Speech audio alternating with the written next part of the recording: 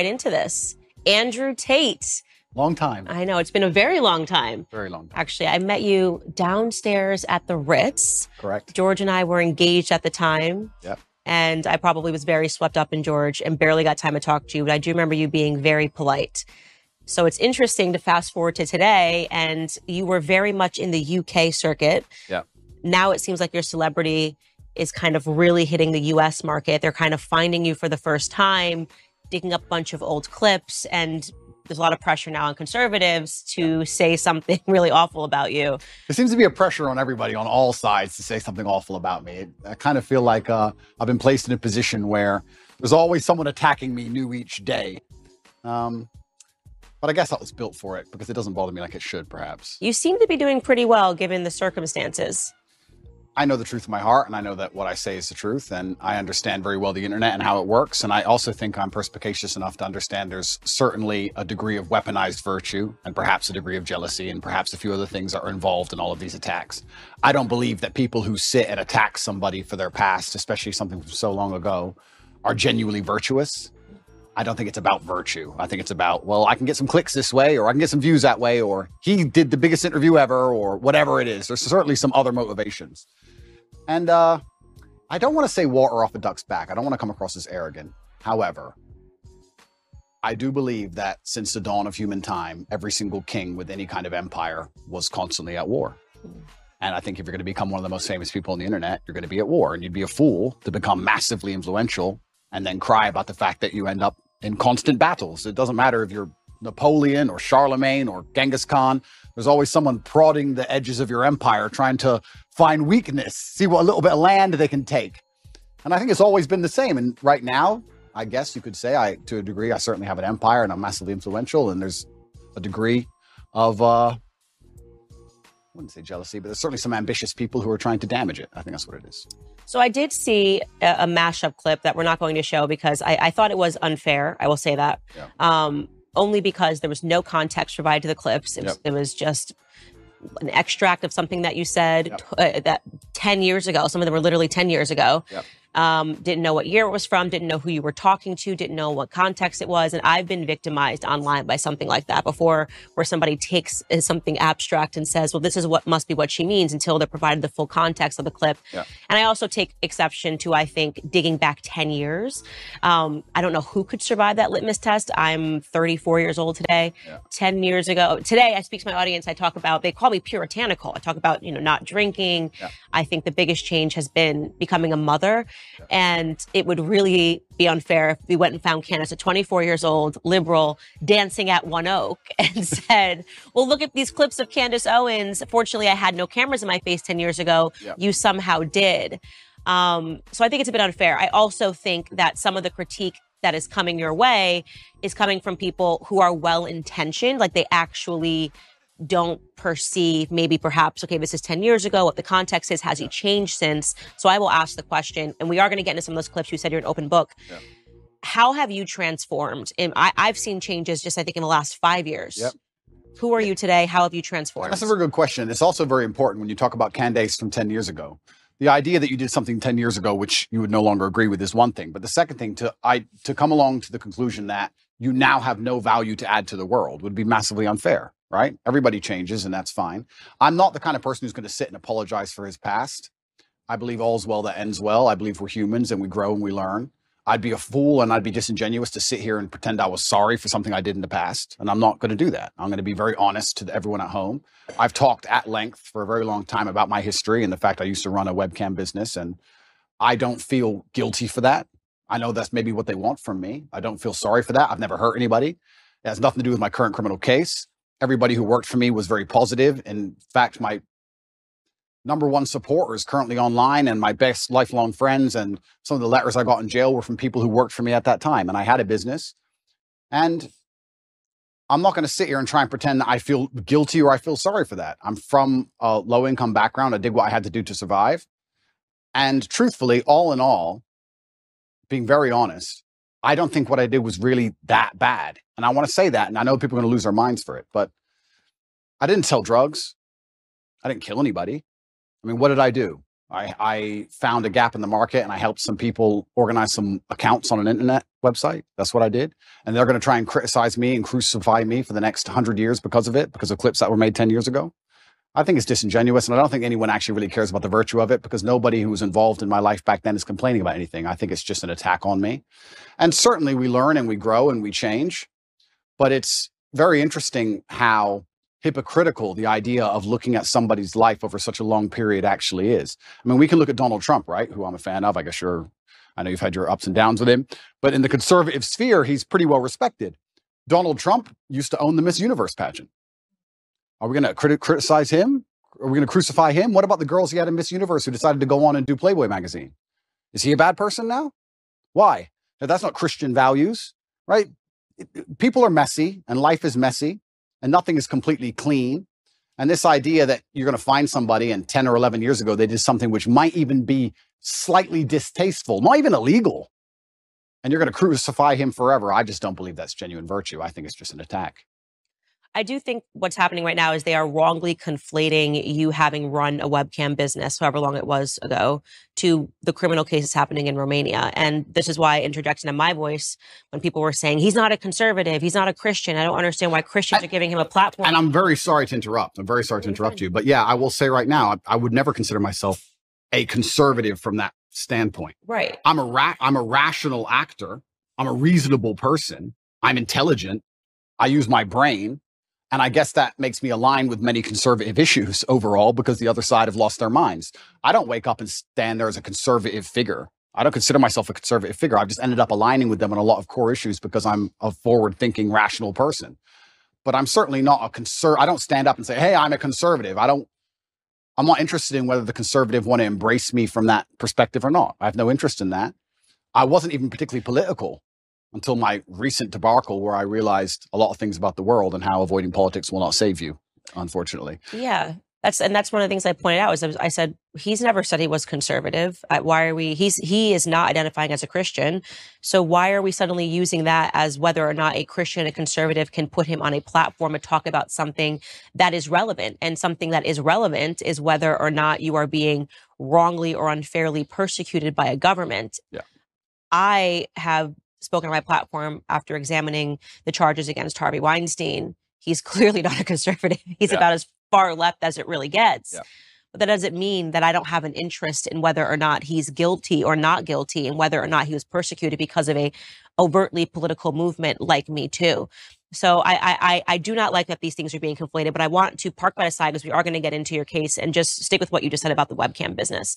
So you say you don't have any guilt for it. I'm not sorry. I don't operate in that frame. I don't think it's an intelligent way for a man to go through life to say, I'm sorry. At a younger age, I did the best I could possibly do, and I did the best I believed at the time. And you grow from it and you learn. And perhaps there's times in your life where you look back and think, well, maybe I would have done this differently, because hindsight's always 20/20. But every rapper sold drugs. Like, you get to a certain stage in your career where you no longer sell drugs and you don't do it anymore, but that's part of the life journey, and life's messy. And I'm not going to sit here and apologize to any conservative who wants to sit me down and try and give me some moral high ground garbage. I'm not going to listen to it. I had a very rough upbringing, a very tough life, and it could have been so much worse in so many ways. I've done nothing illegal. I've never hurt anybody. Everybody who was involved in my life back then are massive supporters of me. And I think it's very hypocritical for someone to sit, look at a situation they were not involved in and don't understand, look at old clips taken out of context, and then tell me and a whole bunch of people who were in my life who were all perfectly happy that something bad happened and something wrong happened. I don't think that's genuine. And for that reason, I'm not going to sit and be preached to by these people who are imperfect themselves. Everybody's imperfect. And another thing that's really important, we talk about Christian values. I also think that I find it very interesting and ironic that I'm somehow the problem, and that these Christians feel like they need to come and attack me now in the name of Christian values. I think Christianity has much bigger problems than Andrew Tate and some old clips. I think they have much bigger problems that are happening in their churches on a daily. I think you can go to a Christian church in a lot of America and be very disappointed in what you've seen. I don't think I'm the problem with Christianity. And yeah, it's very interesting. But there was a webcam company, and I've talked about it at length on many different podcasts. I had a business. Many girls on there were perfectly fully clothed and would paint pictures or sing and dance and laugh. I've talked about this at length. I've had nothing to do with it for 10 or 11 years, and nobody was ever hurt. And I am not sorry for it. I don't see why I should be. Okay. So the way that I read you, and you can definitely let me know if I'm wrong, obviously, because you are you, is that people that don't come from a lot, me and you, obviously, obviously have different decisions that lay before us in life than people that come from everything, or people that come from a very stable household, two loving parents. And this kind of gets into the dilemma. I remember years ago, Tommy Lahren had said something. She's a political commentator in the US, had said something to the effect of, well, Jay-Z used to sell crack. And he sort of laughed. And he probably did. And he did. And he sort of laughed this off. And I remember looking at that because I looked up to Jay-Z's music so much, and I looked up to him because it made it possible for me to change my circumstances. So you're looking at this guy who comes from nothing. He came from the projects. He sold drugs, and then he doesn't have to sell drugs anymore. And he's now talking about ideas and talking about business. So I was able to more closely understand and go, okay, I can actually climb out of these circumstances, even though I wasn't born, with a ton of wealth and a lot of opportunities that some people were. And I think it's very difficult for people that don't come from nothing to understand that, and they're so sure that if they were in desperate circumstances that they would still never do anything. But this is their massive mistake, and you're right, but this is their massive mistake. The reason I have such huge affinity with the youth of the world today, especially the masculine youth, is one, because a lot of them are disenfranchised, which is one conversation, but two, also the reason my reach is so global, the reason I have so many fans in Slovenia and Southside Chicago, and I've had kids from Ulaanbaatar come up to me, Mongolia, all around the world, is because I speak to the disenfranchised, and part of that is always going to be, or is going to involve, financially disenfranchised. I'm someone who comes from absolutely nothing and made himself into something. And unfortunately, there's a rocky road sometimes, like you just described with Jay-Z, to get that done. But if I would have been born into a perfect family, like you said, two loving parents, family was rich, white picket fence, and I was saying all the same things, then they wouldn't have the same affinity. So if you look at even a lot of superheroes, you look at Batman, he's a flawed person. And I think the reason I'm seen as a hero and the reason I have the fan base I have is because to a degree, I've always been a flawed person, and I'm not a perfect human, and I don't want to be.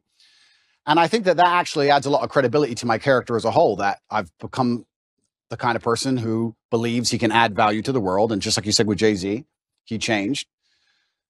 And the biggest thing for me personally, though, truthfully, and I want the whole world to understand this, I've been forensically analyzed by multiple different federal agencies from different countries for the last 17 months, analyzing every aspect of my entire life across the last 10 to 15 years. And what did they find? An old YouTube clip? That's the worst they could find. No sexual perversion, no drugs, no genuine criminal acts. They found something semi-immoral in a YouTube clip. And I would actually challenge anybody who wants to throw stones at me to go through the same level of scrutiny I have been under. And let's see what they find in your life. Because I guarantee anyone who's watching this right now, you sit there, you have a secret in your closet. You have a skeleton that you don't want anyone to know about, and they would have found it. So what's the worst thing that they found about me, considering I've been the most attacked man in the world for 17 months? An out-of-date YouTube clip? An out-of-context YouTube clip? Is that the worst? I think it's crazy that people aren't even sitting there and going, okay, this guy's been absolutely attacked from every single angle, and this is the worst they could possibly drag up. Right.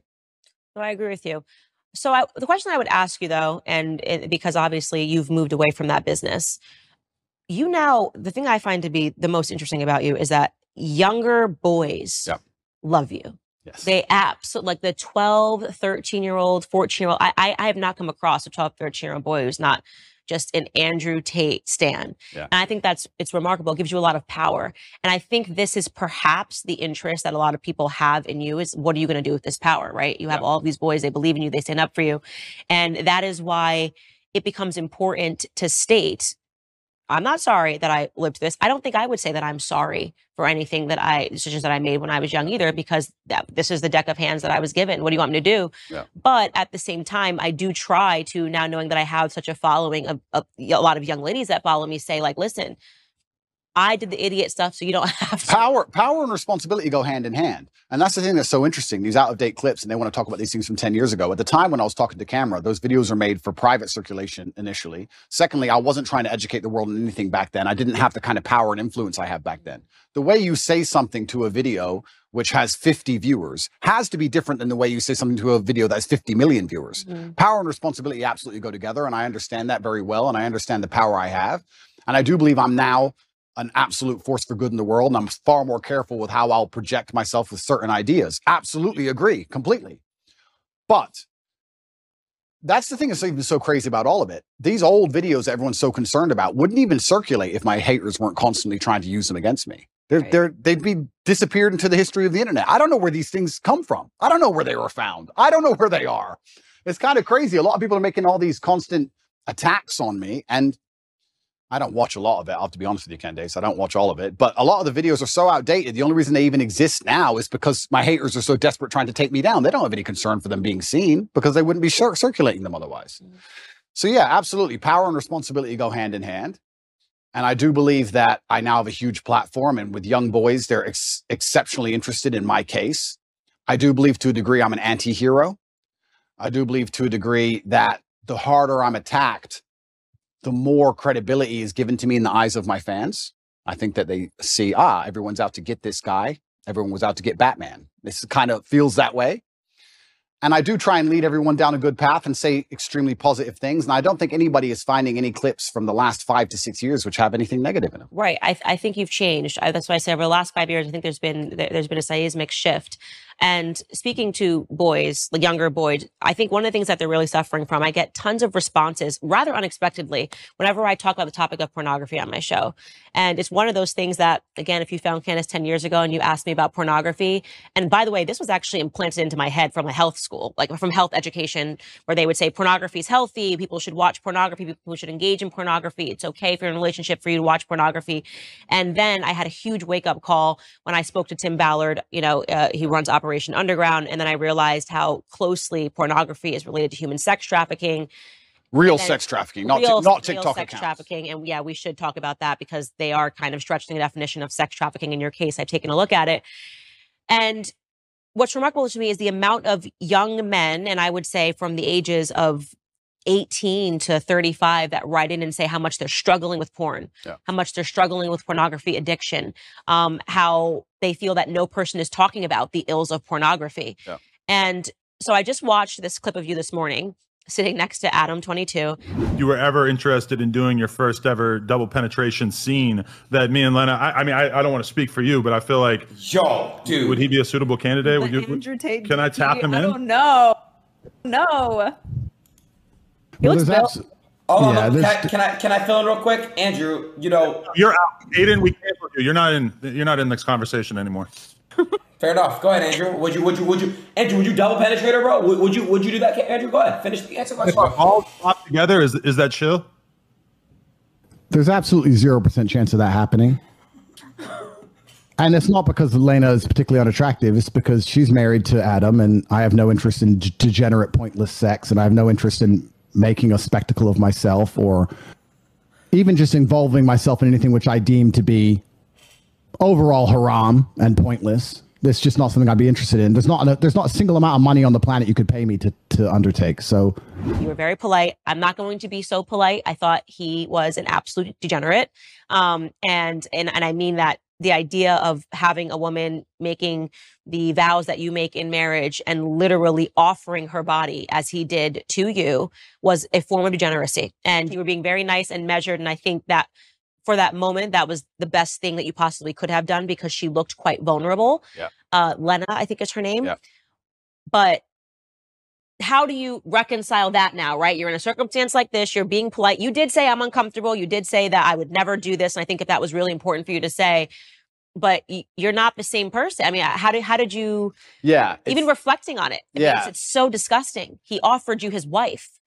It is pretty disgusting, and it's also pretty misogynistic because he didn't ask her. He offered her.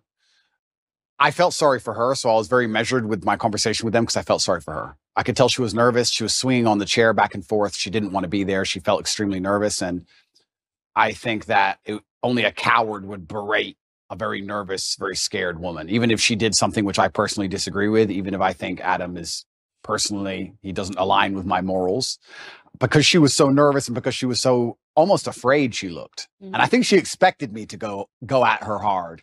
So I just felt sorry doing it. I just didn't, I couldn't find, maybe I'm getting soft in my old age, but I thought, I think she knows what I think, and I think she knows what the world thinks. And I think if I go at her too hard, it's just going to break her. And I don't really like the idea of her, turning off the camera and bawling her eyes out. I think that God will teach her the lessons she needs to learn from her experience, both positive and negative. And I think that's God's job to do and not necessarily mine. But yeah, it was certainly uncomfortable, and it shows how degenerate the world is becoming. And pornography as a whole is simply just, I think it's an effect. I think it's a tool which is used to ensure that the male populace stays as docile as possible. I don't think that any of the things that are happening to the male population are accidental. I think that keeping us as docile as possible is very interesting for the people who are in charge of the world, because we're the warrior class. At the end of the day, it's going to boil down to the men who are going to stand up and actually do something about anything at some point in time. So I think they like the idea of us being docile. And I mean, how much more docile can you get than a man sitting there looking at a screen, not even want to reproduce for real because he's just staring at a screen? And I think that's just a next stage in the slave mind. And it's everywhere now. Whereas, and this is something that my husband says, he doesn't have any social media because he's like, Instagram is pornography. I open my Instagram and I've got Emily Ratajkowski's butt cheeks. Yeah. And I'm not a man, so I don't have that same biological reaction to seeing it. But I can only imagine how difficult it is for a man when you open an app and you've got Kim Kardashian offering her body to Emily Ratajkowski.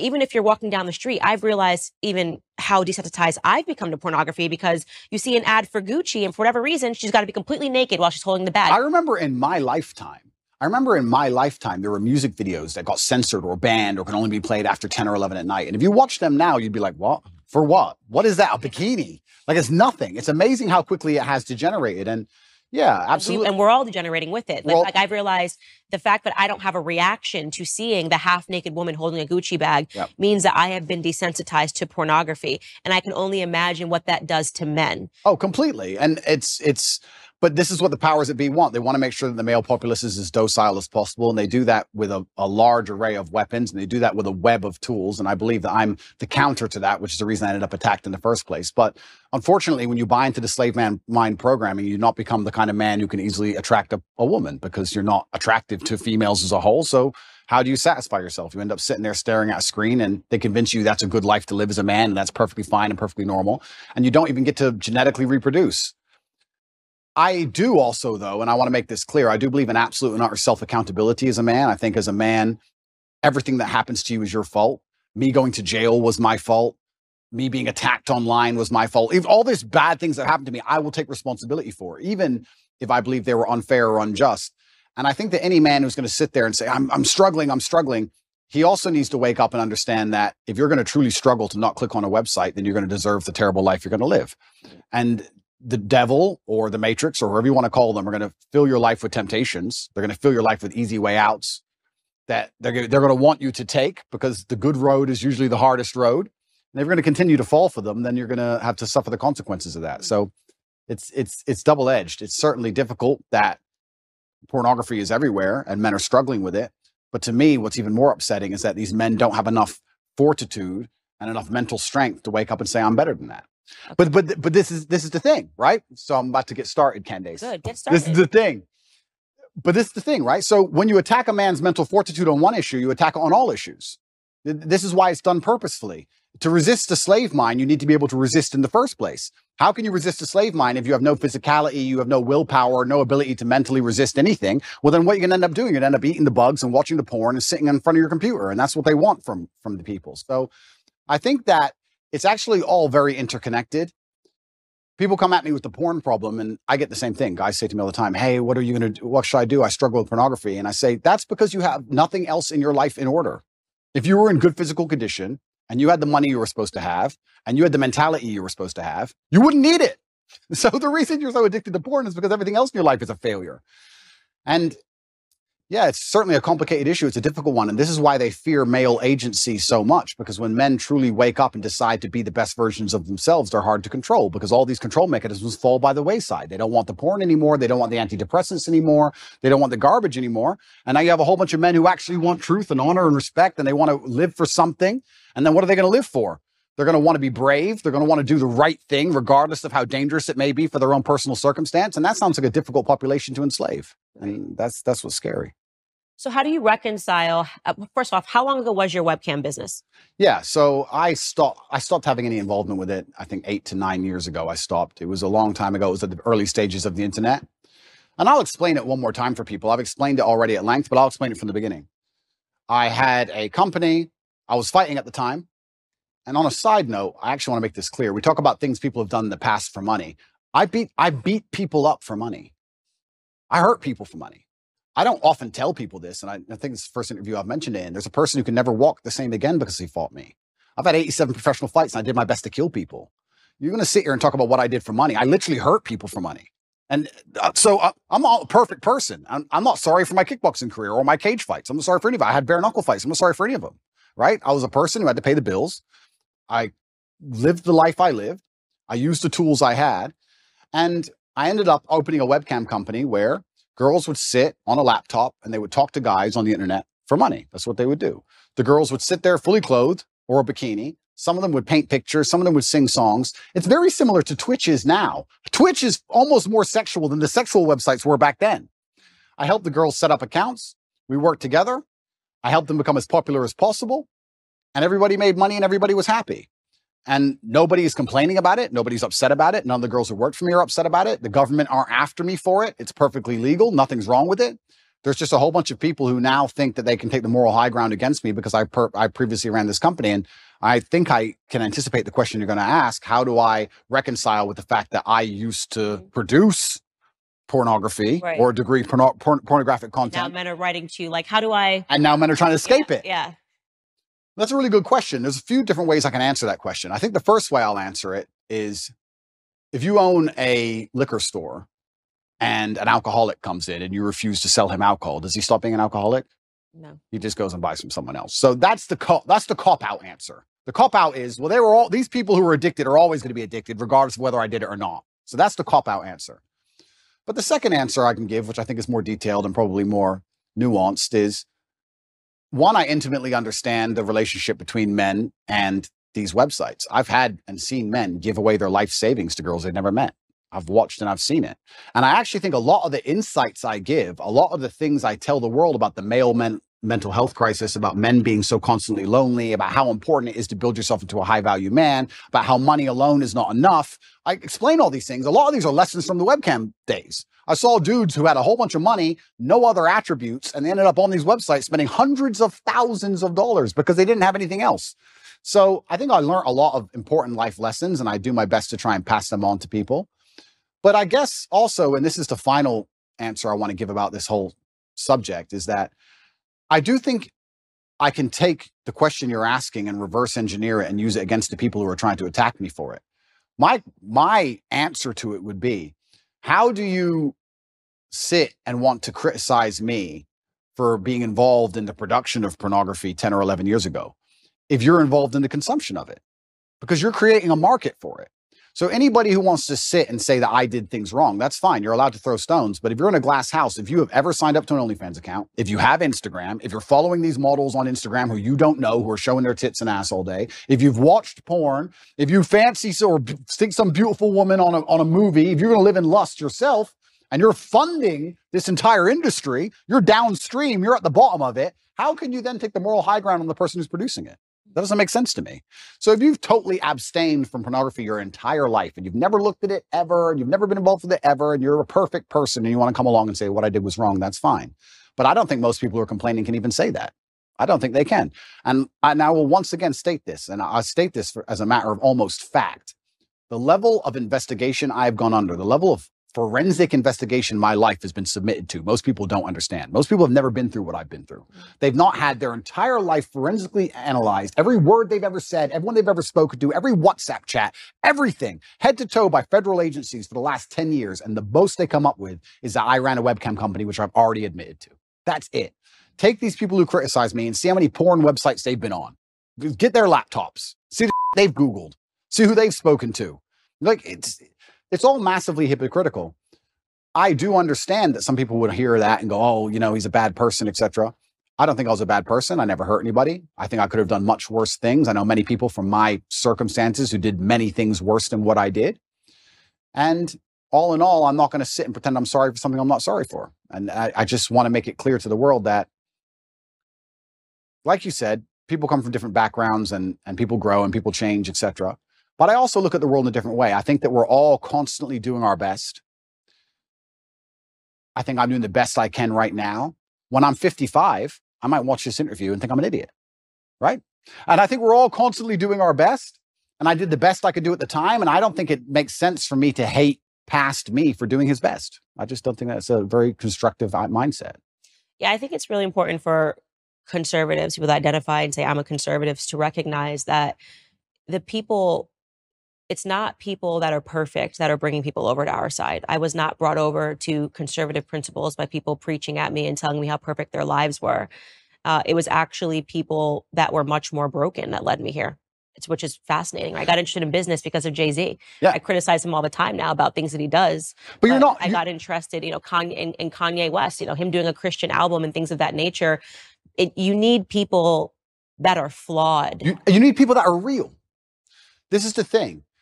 I'm not particularly political. I didn't consider myself particularly political, but it looks like I'm kind of ending up there. And like I said, I'm a realist, which puts me on the conservative side, and I'm not stupid. And I understand very well about the world and propaganda and what they're trying to do to us. So you end up being a conservative by default.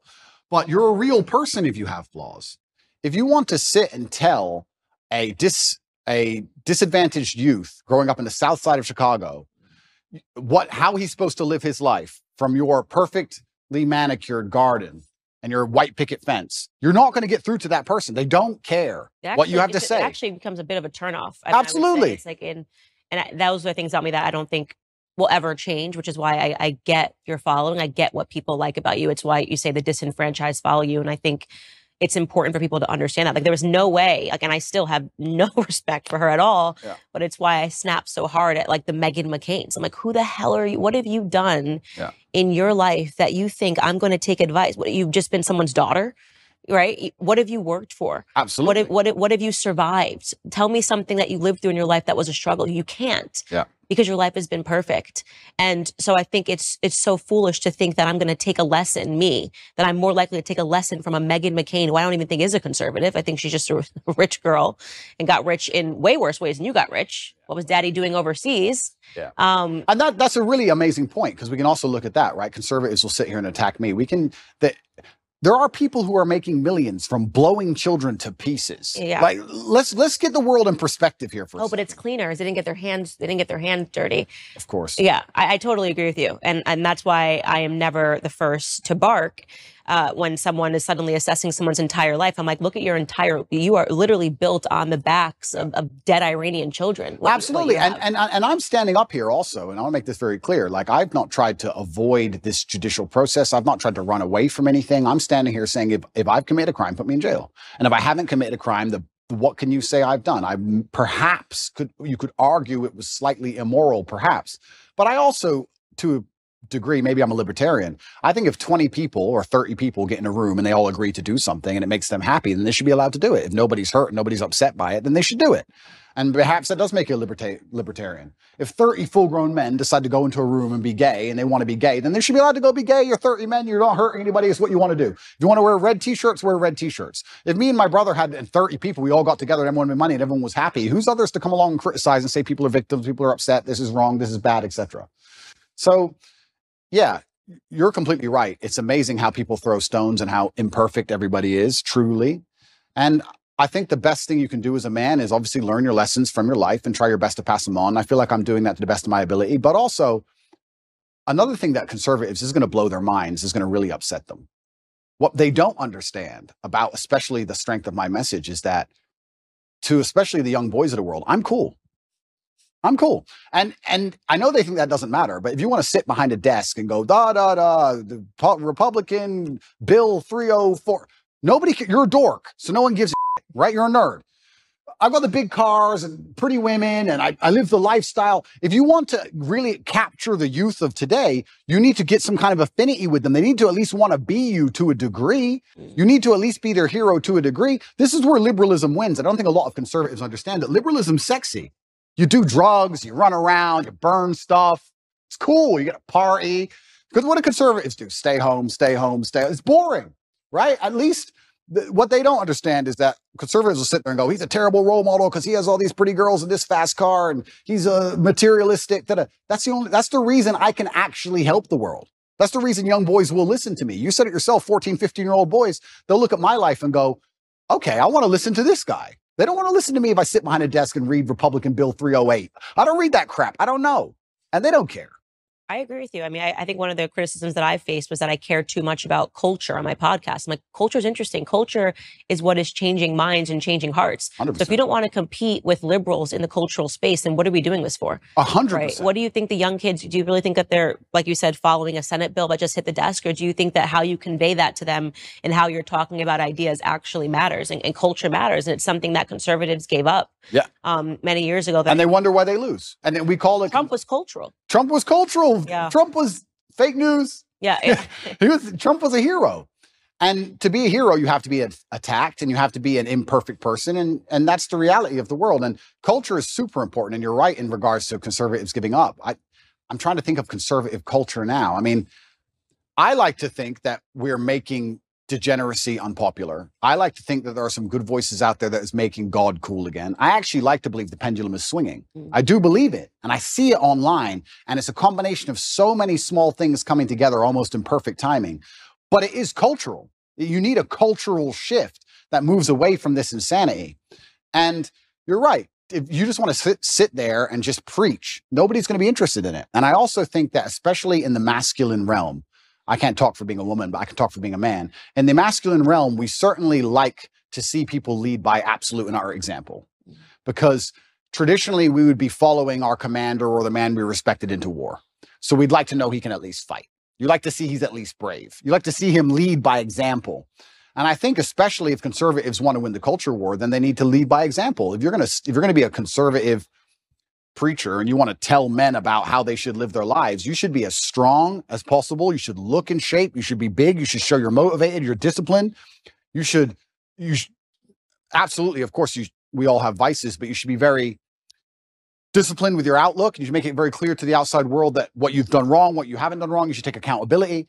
I think you need to lead by example. I don't think you can preach to men. I don't think you can preach to young boys. I think that's the reason why they don't do so well in school in general. I don't think that's the reason why they're disenfranchised. I think you need to just lead by example and let them follow. And I feel like I'm kind of doing that by just standing up and saying, no, this is who I am and I'm unapologetic for it. And this is what I've done. And this is what I intend on doing. And I'm going to try and save the world. So I want to shift gears here and talk about your dad, because I'm quite fascinated by your dad. He passed recently. Yeah. How many years ago? 9 years. 9 years ago. Yeah. But wow, just wasn't at all what I was expecting. A chess champ, served the country. His name was Emery. Yeah. Really interesting to talk about just, I guess, your upbringing with him as this chess champ. How did he get into chess? Yeah, I do believe I had the best father on the planet.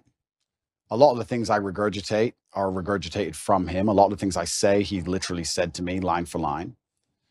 I believe that he was very morbid in his approach to life. And he wanted me to understand that he will not be here forever. And he wanted me to understand that when he was gone, I had a duty to fulfill. He talked about dying a lot, which I guess is kind of unusual, but he would, even though he was relatively young. He died when he was 58. But he was a chess professional. He was a professional chess player. He was one of the best chess players in the world. And what's most interesting about him is he almost predicted the future absolutely and utterly perfectly. He was talking about the Ukraine-Russia war back in 2013, and he was talking about how the gay people can't have children, so they're going to come for your children. Trust me, that's what they're going to do. The children are next. Like, he'd say all these things back like 10 or 11 years ago, and I'd be like, all right, Dad, you're a bit crazy. Calm down. But I guess when you're a chess player, you see the future. And he raised me with absolute accountability, and he certainly raised me and Tristan to be. He understood what the world expects of men, and he raised us to be strong. And even when we were in jail, my mother would call, I'd speak to her on the phone, and she'd say, how are you doing? And I'd say, oh, don't worry. And she would say, yeah, Dad raised you for this. Like, we were always raised to be warriors. So I don't think I could have possibly ever had a better father. I'm going to miss him forever. And I think the best thing I can do is be the best version of myself to give honor and respect to him. And I think that's the best thing. Where did he pick up chess? It's quite unusual. He's American. He was American. Yeah. Black American. Yeah. I don't know too many Black American chess players, full stop. Yeah. Where did he pick up chess? He taught himself. And he taught himself, and he just read a couple books. I think he read 3 chess books and ended up being one of the best players in the world. And it's incredible. It's incredible. But it's actually interesting when you talk about, we were just discussing affinity and how people are imperfect people and how it allows you to actually teach things better. My father, towards the end of his chess career especially, made most of his money teaching chess in inner city schools because he's a big Black guy. So the children would be like, ah, okay, I'll listen to this man. You're right. So it's amazing how affinity is real, and coming from a certain socioeconomic background is real. And, you know, we all talk about how ridiculous racism is, but also to a degree, pattern recognition is real. I look like him. I can be like him. These things are real. So yeah, he did fantastically well in terms of teaching, especially disadvantaged children. And he taught himself, and I wish I had his mind. I'm not nearly as intelligent as he was. I wish I was. You gotta be real smart to be a good chess player. You've got to be better than smart. I actually think you go beyond the realm of smart into I wouldn't say he was on the spectrum, but you certainly get to a new level of socio interactions. Do you understand? I'd go to chess tournaments when I was a kid, and everybody there would be a world level chess player, and everyone was a bit strange, a little bit. I don't know if it's like that anymore. I see the chess communities now moved online. There's a lot of them playing online, and they seem a lot more normal than the grandmasters I remembered. I remembered old grandmasters, half drunk, ex-KGB, shaking at the board. Yeah, like it was a bit different back then. But yeah, I wish I had his level of intellect. He was certainly the smartest person I've ever known. And even when he died, I got endless emails from people I'd never heard of who just said, I worked with your dad, and I don't think you understand how smart he was. He served America, yeah? He served America. He was in the Air Force, and he was a linguist for the CIA. He joined the Air Force and ended up being a linguist for the intelligence. What other languages did he speak? He spoke Russian, German, Spanish, and English, but officially he was supposed to speak Russian. He assimilated Russian in 2 weeks. I think he holds the Air Force record. Okay, so he's very smart. Yeah, super ridiculously smart. Yeah. I got an email from somebody when he died, and they said that, I just want to send you an email. You don't know who I am. I was serving with your father in the armed forces. You tell everybody your dad was smart, and they're not going to understand how smart he was. And I want to give you a quick story. I was living with a Russian woman, and I already spoke Russian conversationally when I began the Air Force training to learn Russian. Your father knew nothing, didn't know the alphabet, didn't know nothing. And within 2.5 weeks, he was correcting everybody, including the professor on Russian. Yeah. So like he just read the dictionary. I saw my dad sit there and read a dictionary, just read it. And that was it. Yeah. It's like photographic memory. Like he was on a spectrum. Yeah. Something else going on. Yeah, something else. Little X-Men. Emery Tate was his name, and everyone called him E.T. He was tough on you. E.T.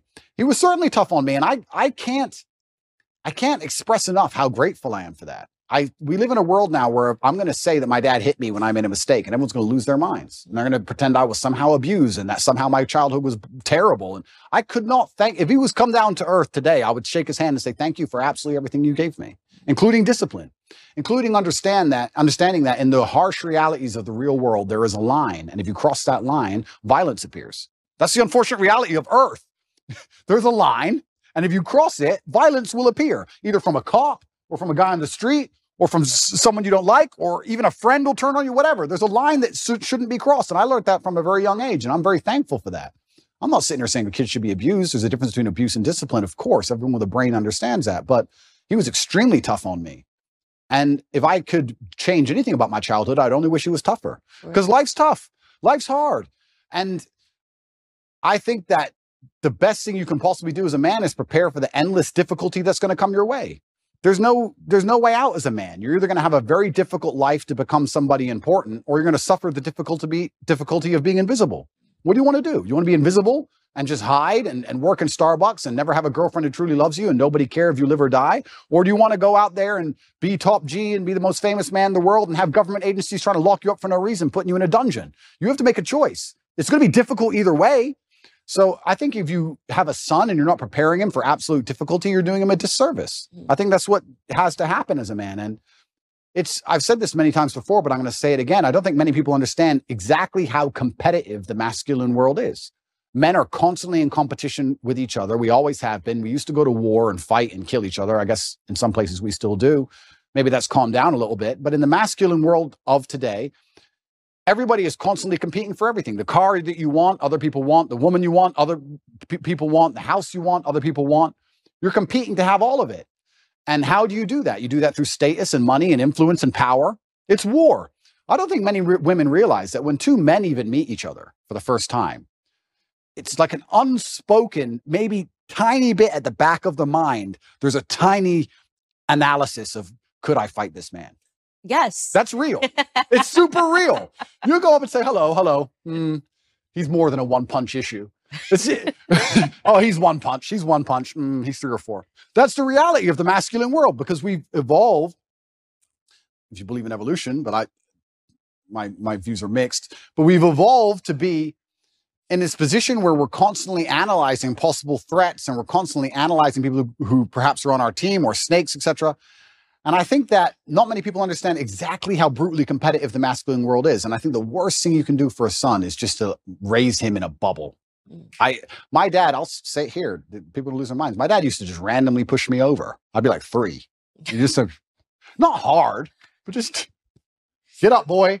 Okay. And mom would be like, why are you doing that, son? He's like, you get pushed over. That's life. My mom hated that she did that to me. But yeah, I can give him nothing but praise. I'm really so thankful I had the upbringing I had. Do you think he's proud of you? I'm certain he's proud of me. And it's amazing how much strength I can get from that. It's amazing how much strength you can get from knowing that your ancestors are looking down on you and you're doing your absolute best. I also believe that God can be proud of you when you do your absolute best. And I don't think many people genuinely do their best in the world anymore. When I say do your best, people sit and go, oh yeah, okay.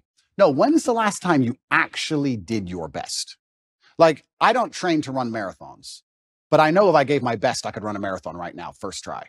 If I gave my best, life depending on it.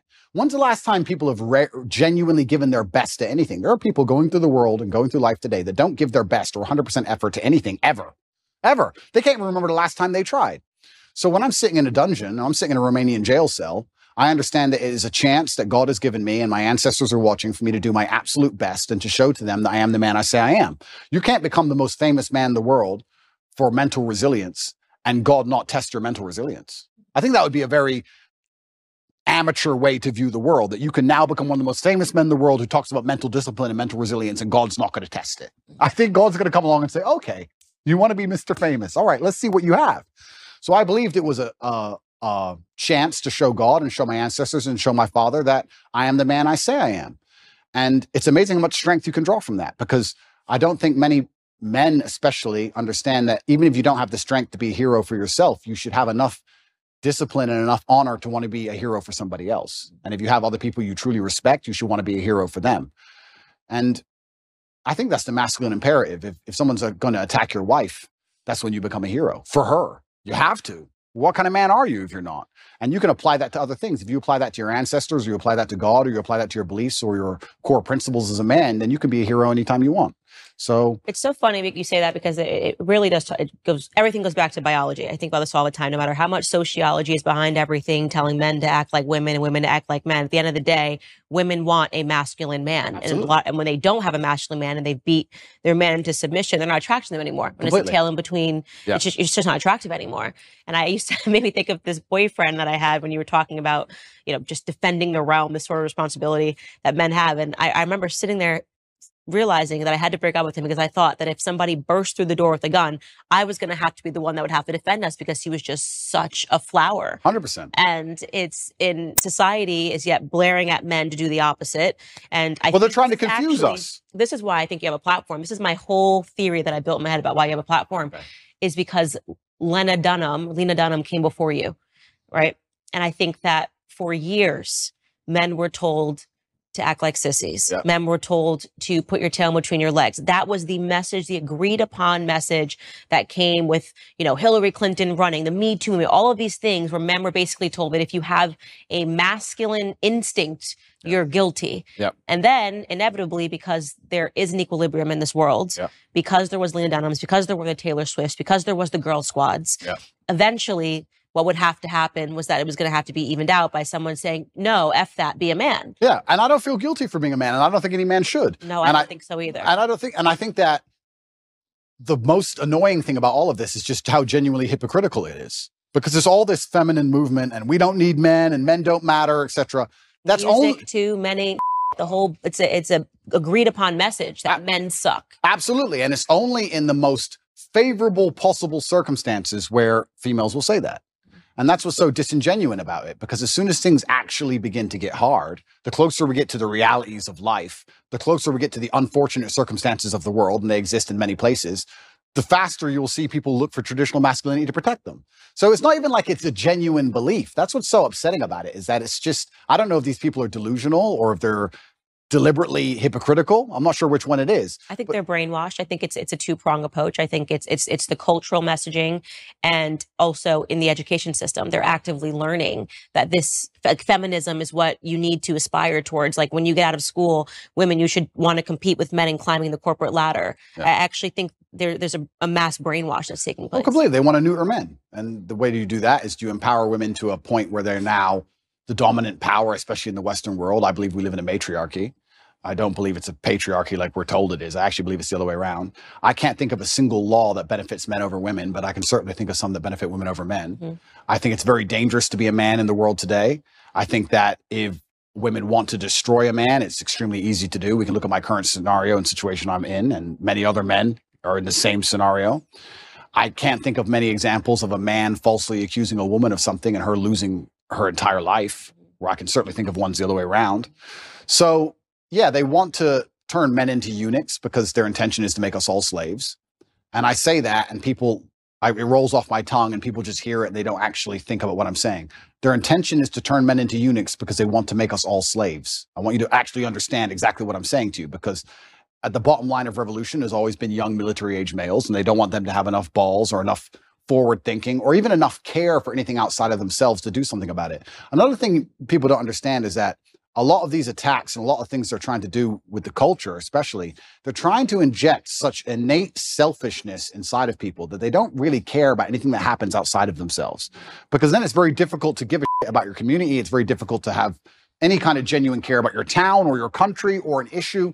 No, they just want you to be self-absorbed, semi-depressed, because depressed people don't fight that hard, watching porn, living inside of your own mind, convinced that somehow you're oppressed for some reason, on the internet typing tweets. That's what they want you to do. And they're going to try and keep you there. And genuine masculinity, yeah, to a degree it's protective, and to a degree also it has parameters. You can't be a man who doesn't say no. You can't be a man who doesn't have standards for himself and for people around him. I'm got labeled as ultra misogynistic because I believe that a man should have standards in his relationship. I believe a man should avoid dishonest people, male and female. You should avoid, if you're a dishonest person, if you lie, if you're going to deceive me, it doesn't matter if you're a man or a woman. I don't want to have anything to do with you. I was sitting talking on a panel show saying that women who are dishonest and promiscuous are not the kind of woman I'd ever want to associate with. And I was labeled misogynistic for that. So it's crazy how they'll attack you, and they'll attack you so violently and so endlessly and repeat it so many times in a bid to beat your soul down. That's what they want, especially from me. I truly believe I'm the number one prize for them to get. If they can get me to just give up. If we can get Andrew Tate to just give up, being a man's bad. Come on, Andrew, say it. And it's like, it's dangerous, one thing, but it's actually genuinely also sad. When I analyze the situation in the world we're in today, part of me feels sad that we've ended up in this place where the people who are in charge are so evil and their plans are so heinous and the consequences so dire that they know they can only implement them if they genuinely remove the warrior spirit from every man on the planet. Yeah. It's kind of sad. And the warrior spirit is really important. And it's something that I speak about a lot, that men need to go be men. Even in capacity of my marriage, my husband needs his guy time. I need my girl time. Yep. The masculine and feminine, it's very important. The fact that my husband hunts and shoots and does these things, that's very attractive to me. Yep. To know that if the grocery store is faded away, that he could go catch dinner. Absolutely. You know what I mean? That he knows how to skin an animal. Absolutely. And they poison that. Look at the hunters. Look at the way they view hunters. They look at people in the South. Yep. This is why they know how to ranch. They know how to farm. They know how to survive on their own, which is why they start to poison that mentality, which is why I think it's really important that you're speaking to young men about why it is okay to be a man, giving them permission to be a man in a capacity that I can't give them that permission. In the same way that I try to give women the position to know that don't allow them to delude you to believing that this is femininity. It is not femininity, Lena, to have your husband offer your body to another man on camera. That's the poisoning. They teach women that this is sexual freedom, that this is sexual liberation. Yeah. I looked at that and I saw a slave relationship. I saw a master offering his slave to another person because he was just so, I just love Andrew Tate. Would you like to see with my wife? I would be okay with that. That is horrific. That is not femininity. That is not masculinity. Correct. I absolutely agree with you on that point. You're totally right there. And I think that's probably one of the most misogynistic things that have happened on the internet in recent times, but perhaps they're on the right side of the political spectrum. I don't know which side they're on, but if they're on the correct side, you seem to get away with things. But it's very interesting what you're saying about your husband and fishing and hunting and stuff. I completely agree with you. And there's another thing about masculinity as a whole that I don't think that a lot of people want to address, but it's something that's certainly large in terms of my following. Because if we break down, if anyone's watching this now and they're trying to understand why is Andrew Tate so popular? Well, I believe I speak to the base instincts of base instincts. 100%. Base instincts. And one of the base instincts also for men, I don't think a lot of people understand, is to a degree is peacocking and showing off to a degree. And I do that fantastically. But it is. And if you look at men of old, and they used to conquer, and they'd wear a feather from the man they killed, or a piece of gold they stole. There was always that degree of flexing, showing off. And I think it's being unapologetically masculine and saying, yeah, I'm a big, successful man, and I can afford all this stuff, and this is who I am, and I've worked my ass off, and this is what I have, and I'm not sorry about it, and I'm dedicated, and I'm hardworking, and no, I'm not. I don't feel like I should have to cower or hide or apologize to the world for any of these things. And I think that's the reason why a lot of men find affinity in my message. And you're right. Baseline masculinity is being attacked, and women naturally don't find it attractive to find a man who's not that way anyway. But baseline masculinity is being attacked because they want you absolutely not dependent on the government, so that the government can decide whether you eat that day. And I don't want to be a pessimist, but I still think in many ways, almost with technological advances, it's going to be very difficult to resist. I think it's actually scary. I don't know how the world's going to be in 100 years from now, but I don't know if there's going to be much freedom left. I don't know about you, but when I look at the things they're doing with CBDCs and electric cars and the way the currency is going to change, it's going to be very difficult to resist without literally starving to death. So I don't know what's going to come. So learn to farm. Learn to farm. Hunt, that's right. Don't let them convince you that's somehow racist and sexist and backwards and veganism. Like, you better learn to do all of those things. Because we need men now more than ever, right? Yeah. And also I do believe, and this is going to get me called misogynistic, but I'm going to say it anyway, I do believe we need masculinity, especially in the households, because I believe that women are more emotionally led and men are more logically led. It's true. And I think that the propaganda machine and the news machine primarily uses emotional arguments as opposed to logical arguments. And women fall for the emotional arguments. So if you have a woman who's in charge of the household and her man can't resist her commands, and they put on the news, be afraid, COVID's going to kill everybody. She gets afraid. Now you have a whole household of people with masks on, 8 vaccines, and down the insanity hole. Whereas a man with logic would sit there and do exactly what I did and say, look, all right, let's calm down for 2 minutes. Let's just wait, because the news lies. So let's just wait till Wednesday before we start taking injections. Let's chill. So I think also masculinity is needed, because what they're going to do when they try and make us all slaves, they're going to use emotional arguments. And they're going to come along with, I was talking about COVID with someone the other day, and we were saying how insane it all was. And I said, imagine how insane something like COVID will be once the police force are robotic. Imagine once it's all AI, no mask, done. Like, at least in certain countries, and I know because I traveled the entire world during COVID, I'll say here publicly on the internet, I broke every single COVID rule. I broke every single lockdown restriction. I broke all of them. Every single one. Never listened to any of them. I broke more. It's a competition. Yeah, so if it's a competition, I broke more. Sure? And from day one, I was like, absolutely not. I didn't even let people that were wearing masks into my house. I was like, my baby will not look up and see somebody wearing a mask in his crib. That's scary. Yeah. Looking like Bane, look over his crib. Like, that's just not happening. Amazing. But, yeah, I mean, me and my brother, we moved to Sweden. We resisted the COVID thing from the absolute beginning. We tried our best because Sweden was completely wide open. Absolute insanity. But yeah, even the COVID thing, if you look at it, the emotional argument that was used and how they controlled the world, and they're going to use emotional arguments to control us with everything. I talk about the police force being AI. What they're going to eventually do is say, cops shoot people, humans make mistakes, cops are racist. We're going to give you robot cops that never make mistakes, because cops are racist and cops can make mistakes, but these robots never make mistakes ever. And then once all the police force are completely robotic and they've removed all our weapons, you think something like COVID 2.0 isn't coming? You think you're not going to be locked in your house? You think they're just going to let you live in peace and walk around outside? Are you an idiot? And they're going to do all of this with emotional arguments. They're not That's why they want a matriarchy. Absolutely, because with a matriarchy, you can affect it with emotionality. You can sit there and say, the planet is dying. Don't you care about the trees? Give us all your money. And people will sit there and go, oh, yeah, I do feel bad about the planet. Okay, it's just an extra 18% tax. And they can fall for it. So emotional arguments are how you get your way with anything. If you give me somebody, if you put somebody in front of me, I can convince with an emotional argument. I can convince them almost anything. Almost anything. Logic is much harder to do. So we need masculinity even in the household. And I'm just talking about baseline masculinity of just the logic and the rock solid self-assurance to sit there and say, no, I'm in charge of this house. Let's all just calm down. Let's not get emotionally led by this news channel. And let's be very smart about what we do and how we react to things.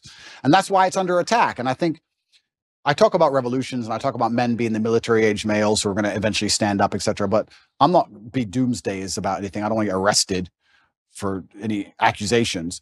But even just having a masculine essence in a household makes the whole household harder to psyop. I truly believe that. And I can just think of COVID, and I use it as an example because it's the most recent large psyop they've attempted on us, where the amount of people I saved personally, I must have saved 200 people's lives from that vaccine. Me personally, just because me as a man, they'd come to me and go, I want to travel. And I'd say, listen, I don't even have time to explain to you, but have I ever been wrong? No, don't get it. Okay. A year later, they're like, I'm so glad I didn't get that. I'm like, I told you. Like, it's amazing, like what a masculine essence can do. So that's another reason it's under attack, because if they can remove the masculine essence from society, well, now you have a society. Imagine a society where you can control purely with emotional arguments. We're almost there. We are in a matriarchy, and this is why they accuse me of being an internalized misogynist, because I'm able to think through and acknowledge the flaws of what happens in society when women get power. And if you want to know what happens, look around you. Women fall for emotional arguments the entire time. Show us a commercial, show us. It's so sad. And before they get to the rational aspects of it, they're already invested emotionally.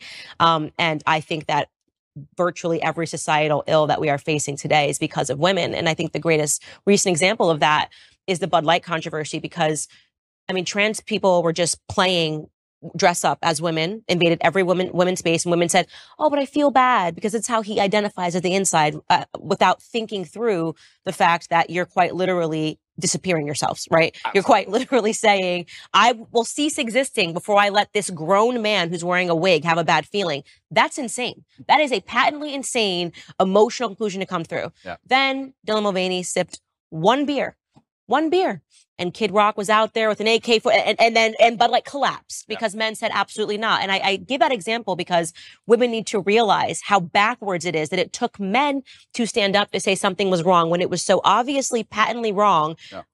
Nobody cared for years until men stood up to it. So yeah, completely, because it's emotional arguments. And if we also analyze, there's certain things that women can do so much better than men. I said this the other day. I was saying to my brother had his daughter here and my niece was here. And I said, isn't it amazing? I found this amazing. I said, isn't it amazing the patience a mother has with a toddler? I'm like, she's been listening to Peppa Pig for 4 hours. I would lose my mind. I couldn't do it. I simply couldn't do it. So women have this emotionality, which is so fantastic when it's properly used, when it's put in the place it's supposed to be. I would never drop my child off to a daycare full of men. Would you drop your 3-year-old child to a daycare run exclusively by males? No. It'd be weird. It's just something about it is weird. I wouldn't trust the men not to lose their temper with the kid. I wouldn't understand why all these men want to be around these children all day. It would be a very weird scenario. So we all understand innately our gender roles, innately on some level. So women have a fantastic superpower when it's properly used. But like everything on earth, if you have a superpower or any kind of power at all and it's put in the wrong direction, it can be destructive. Water, if it's going through a dam, can power a city. If it's not going through a dam, it's a flood. So we have all this emotionality put in the wrong direction, and now they're in positions of power or whatever, or they're controlling the culture, or they're controlling how households are run, and they can fall for these emotional traps, these very simple, basic emotional traps. It's for grandma. The most basic, dumb level. And I sit there and say, grandma's 98. 98-year-olds die. And I'm not saying she should die. I'm saying 98-year-olds get sick. Who said it was COVID? Prove it was COVID. She got the flu last year. Like, what? Have you lost your mind? But grandma. Which is funny because I think the average life expectancy is 73. So if they've made it to 92, they've done great. They've done great. Absolutely. And I said that, and people thought that was so harsh and so mean. Because there you go. Harsh, mean, emotionality. Yeah. And emotionality is used against people, which is also why they don't like stoicism, is why when you have a man who's hard to emotionally affect, they also see him as a threat. Mm-hmm. I've had it from a lot of people. I've had some of the hate mail I've got, and I get a lot of, I probably get about 10,000 emails a day. I'd say about 9,000 of them are support and 1,000 of them are fervent weirdos. And the weirdos are like, you're a psychopath because all this is happening to you. You don't even care. It's like, they're threatened by the fact that I'm stoic. They're threatened by the fact that I won't cry and lose my mind over it. They're like, oh, he has emotional control. He's a threat, because then they can't lie to me. They can't psyop me. And they want you to be emotionally incontinent. And this is another thing they're teaching men. They're teaching men to act out your feelings. Well, why are they doing that? Because that makes you an emotional person and you're easier to control. They don't care that that damages society by extension. Because when you tell men to act out their feelings, that's why you get school shooters. That's why you get rapists. That's why you get murderers. Why does somebody murder someone? Because he's mad. He's acting out his feelings. He's not a very stoic person if he goes, I hate you, bang. Right? So they're teaching all this emotional incontinence in men, trying to pretend they care about society. It's destroying society in real time. They have no interest in actually preserving anything that's important about masculinity. And the only reason they're doing it is because that allows them to use emotional arguments. Now they can sit and say, okay, these men act out how they feel. So let's make them angry and they might riot. And let's make them riot on this street. Let's leave some bricks on this street. You understand what I'm saying? It's all absolutely utterly done on purpose. And it's kind of amazing to me that nobody sits there and understands the best way you can rebel against the slave mind and resist the matrix is just to be the kind of person who uses logic, is stoic, is emotionally controlled, is physically strong because a strong body is a strong mind, who refuses to be told or labeled as something. You can't label me as a depressed person. You can't label me as some kind of disease or some kind of personality disorder. You can't label me a color. I'm Andrew Tate. This is who I am. I work hard for my last name. I understand what's right and wrong. I'm going to do my absolute best. And that alone in and of itself is an act of rebellion against these people. Society really started going down the drain when we started getting into mental health awareness. And this is maybe one of my most controversial viewpoints, but I say it over and over on the show. Everybody needs a therapist or talking about their feelings. The truth is that every feeling you have isn't valid, doesn't need to be explored. Sometimes you just have a wacky feeling and you just let it go. And because my grandfather was such an impact on my life, strongest man that I've ever known, didn't shed a tear at my grandmother's funeral. They were together from the time he was 17 years old until her dying day. I'm certain he collapsed when he got home. Yeah, of course. But this traditional display of masculinity, in my grandfather's perspective, that a man needs to let it die in his chest, before displaying this emotion, had an impact on me. And when I see, I guess to give a cultural example, someone like Prince Harry, on TV, with his arms like this, breathing and showing what he learned in therapy, it makes me want to die a little. Completely. It makes me want to die a little when I see men acting like this. Completely. And that's controversial because they're supposed to say, oh my God, he's so brave. It's so stunning. Like he's showing this side of him. Everything about Prince Harry, to me, is what a man should not be. Right? Absolutely. What you've done to your family, betraying your family, allowing a woman to assert that much control over you that you would, for profit, betray your family. I mean, everybody's got a family. Everybody's got family issues. Don't even let me get started. But the idea of selling out your family and then going the royal family, selling out the royal family. And what happened, it's such a display of what's happened to men, what's happened to masculinity. He's giving up his guns. He's never going to do this anyway. It's all of it is such a public example of what can happen. The thing is, I know what's so interesting is I know how miserable he is. He's miserable. There's no way a man can be happy in that scenario because I think masculine happiness comes from strength and to a degree excellence and also comes from respect. Mm-hmm. Men want to be respected and he doesn't respect himself. His family doesn't respect him and his woman doesn't respect him. I know how unhappy he is. I know how unhappy she is by extension. It's just an unhappy, miserable house. He gave up everything and gained absolutely and utterly nothing. This whole therapy thing, the reason I believe they push therapy so heavily is because it goes into something I said a little bit earlier about selfishness. If you convince somebody that they have to spend hours and hours per week sitting in a chair talking about that feeling they had last Thursday in the kitchen.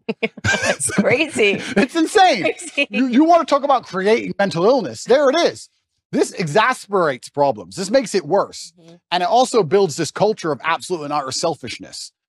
Excuse me, they're trying to put you in jail for the rest of your life effectively because they're going to enslave you and they're going to control all the money and they're going to make you get injections you don't need. Yeah, but I'm sad. I got therapy. I'll talk about it later.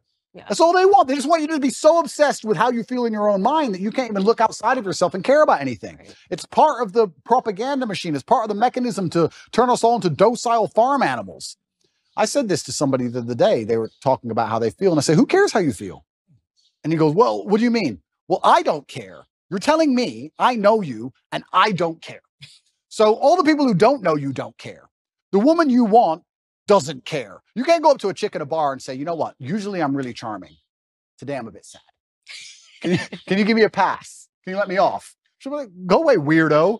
The chick you want doesn't care. The job you're supposed to perform at doesn't care. If the man who wants to mug you decides to pull out a machete, he doesn't care. You can't say, bro, I'm not in the mood for a fight today. Tomorrow, please. Nobody cares. So why do you care?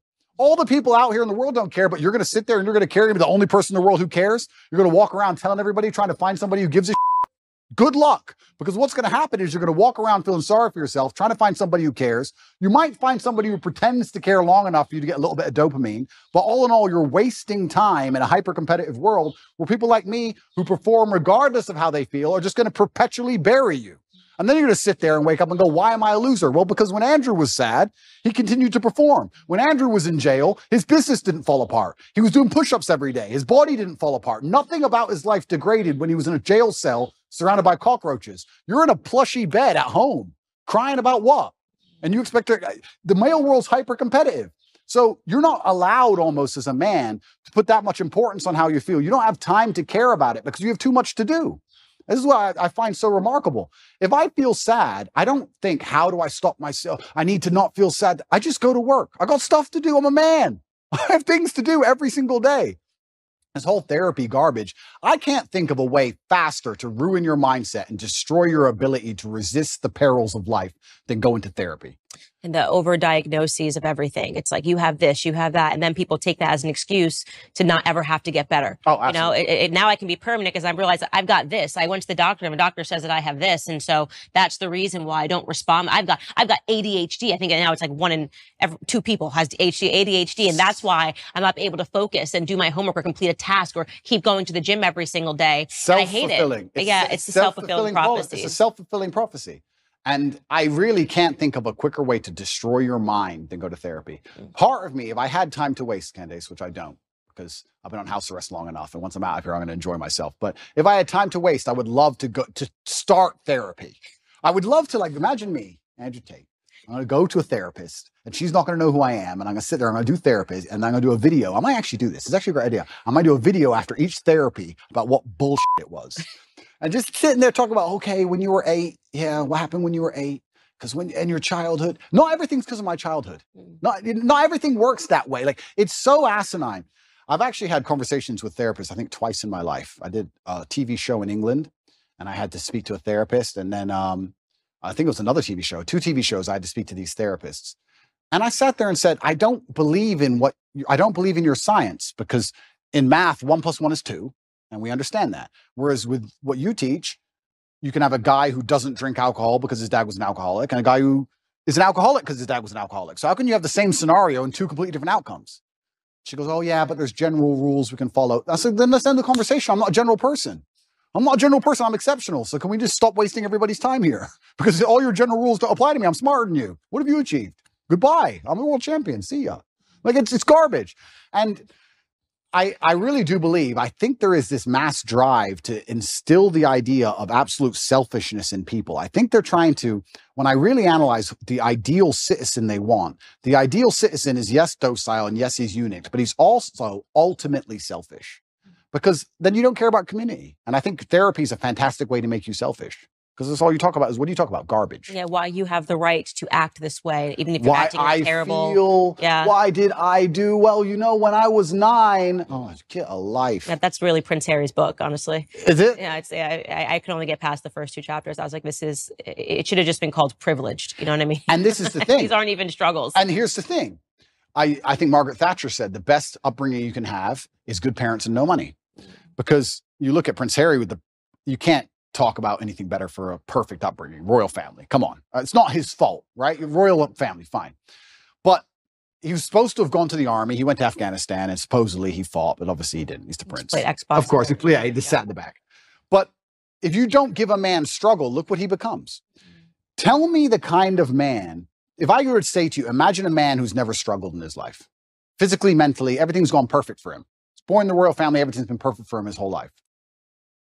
Is that the kind of man anybody respects? Is that the kind of man anyone wants to be? And struggle is subjective, right? So Prince Harry dealing with his current problems of his wife nagging, to him, that's full mental breakdown, right?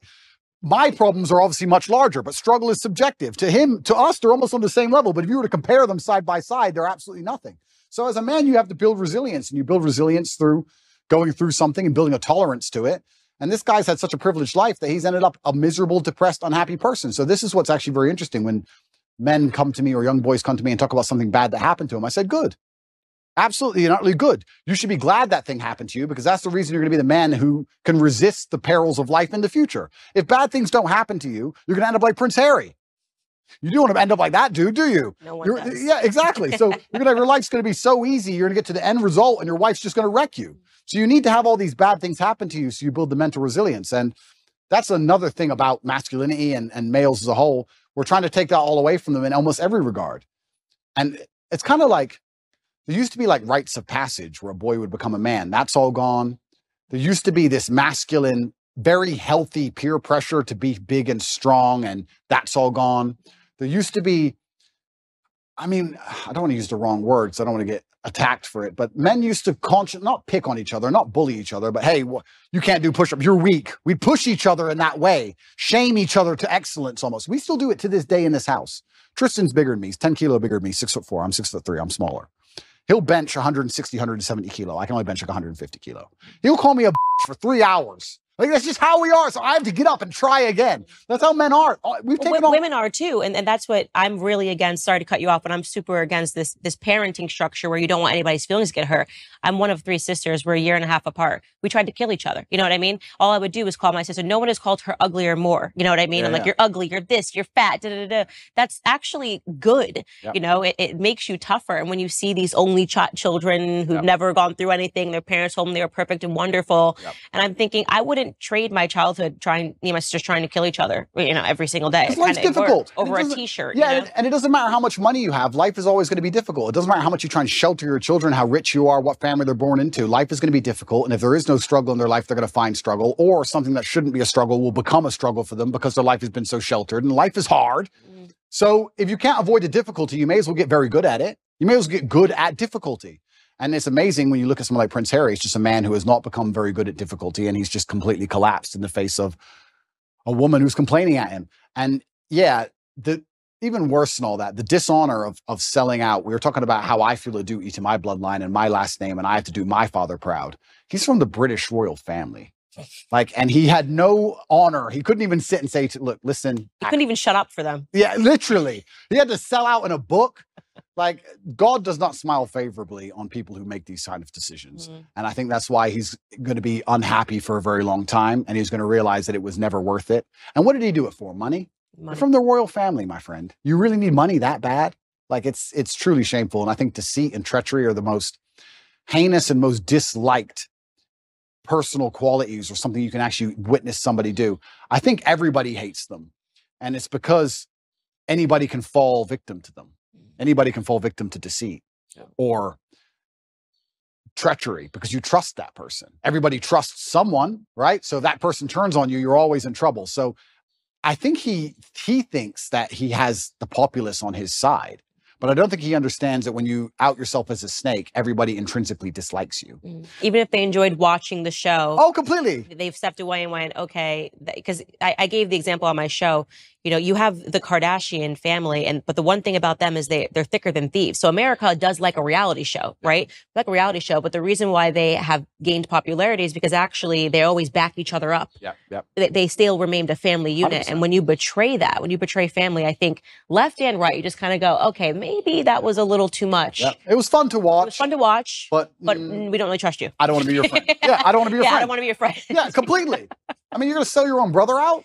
What am I to you, right? If you do that to your own brother, what am I to you? Absolutely crazy. And then he wonders why. And I also think what he probably doesn't understand, and if he's watching this, you never know, he might. Hello, Harry. If he's watching this, I don't think he even understands that even his woman views him that way. Even Meghan views you that way. Even Meghan looks at you and goes, I complained at you over William, and you were supposed to tell me to be quiet, and you didn't. So now I think you're a bitch. So, now what? And you wonder why she's never happy. So now he's in big trouble. I don't know what he's going to do with his life, but he's in big trouble. But it's interesting where I don't see how. It's actually an interesting conversation to have about how psyops can work as a whole, because when I analyze, especially as a man, and I always talk from the masculine frame, not because I'm a misogynist, but because I'm a man.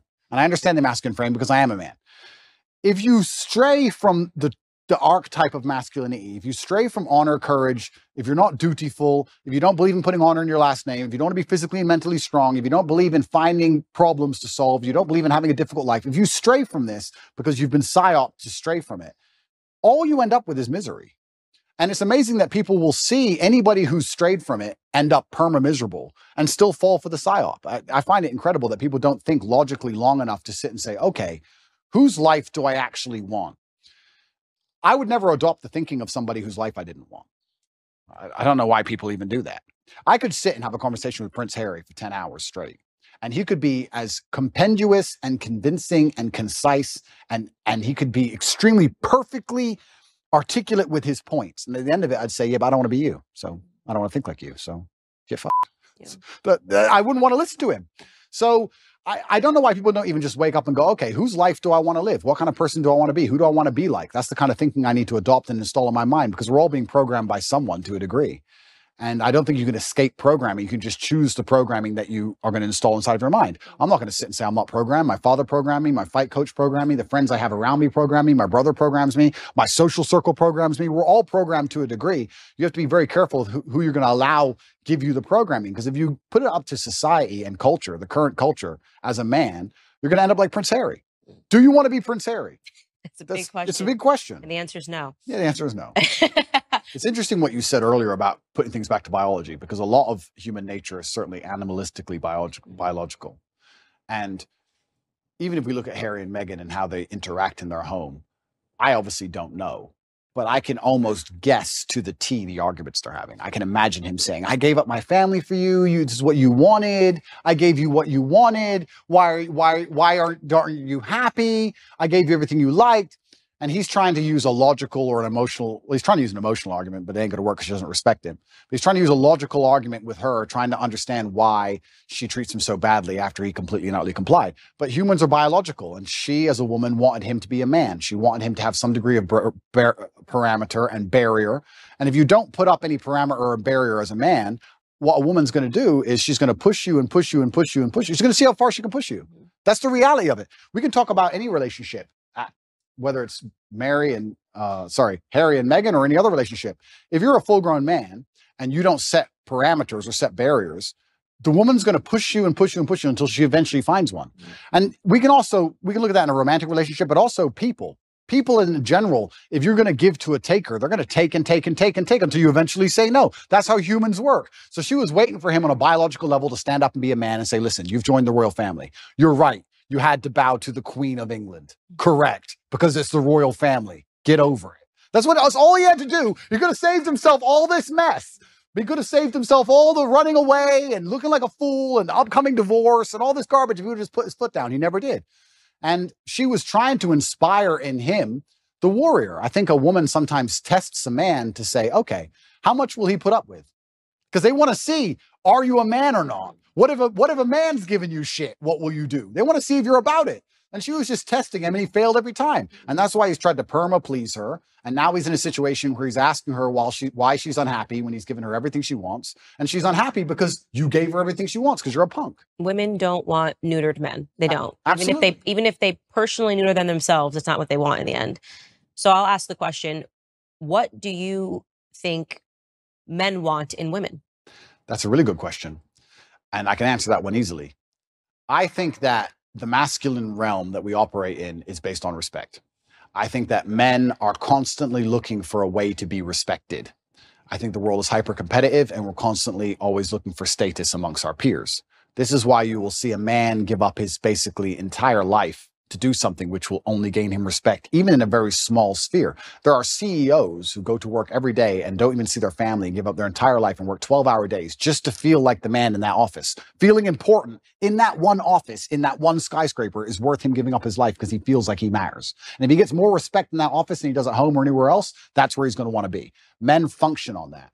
So if I had to build the ideal woman who could get any man on earth, what she would have to do is understand that I need to give my man as much status and as much respect as possible. I, by extension of him, being next to him, need to make him look respected. And a lot of this is the easy things we know. No one's going to respect a man who's with an ultra promiscuous woman. No one's going to respect a man who's with a woman who is back talking him or horrible to him in public. No one's going to respect a man who's with a woman who clearly isn't interested in him sexually, whatever. That's all the obvious part. But the hidden actual message behind all of it is that men are constantly looking for status and respect, and a woman who makes her man feel respected, not only from her, but from his peers, is the kind of woman a man's never going to want to lose. Right. So if I had a woman and I came home with all 5 of my friends and she came in the house and said, came in the room, who's hungry? Anyone want any food? It's not about food.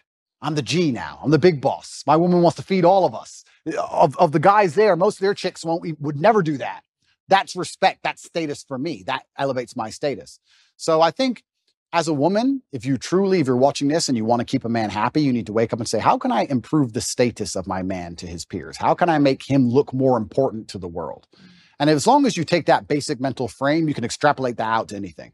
Your man's not going to feel high status and important if you've had a whole bunch of sexual partners, because you're promiscuous. So obviously that's that's no. He's not going to feel high status and important if you belittle him in front of his friends or you argue with him in front of his friends. He's not going to feel high status and important if you disagree with him on small, minor issues about, if he votes one way, just vote the same way. Like these small, voting's not a small thing, but these things make the man look in charge. It increases his status, and that's what he's most interested in a woman. So that's what men are looking for. That's the secret for the women who are out at home.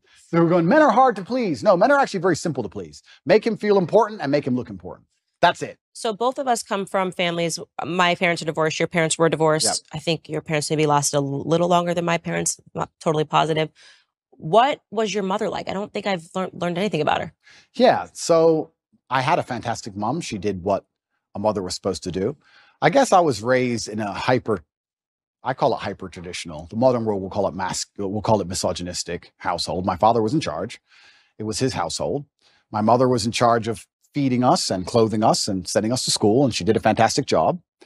I think that as a boy, as a man, I always wanted to emulate my father. My father was the superhero. So my father instilled a lot of the mindset that I have, but my mother did a lot of the basic things that kept me alive, if that makes sense. She was a fantastic mom, and she's still alive today, and I love her very much. One of the first things I did when I got rich was retire her completely. So she is one of the people I take care of, and I'll take care of her for the rest of her life. And she did the absolute best she could.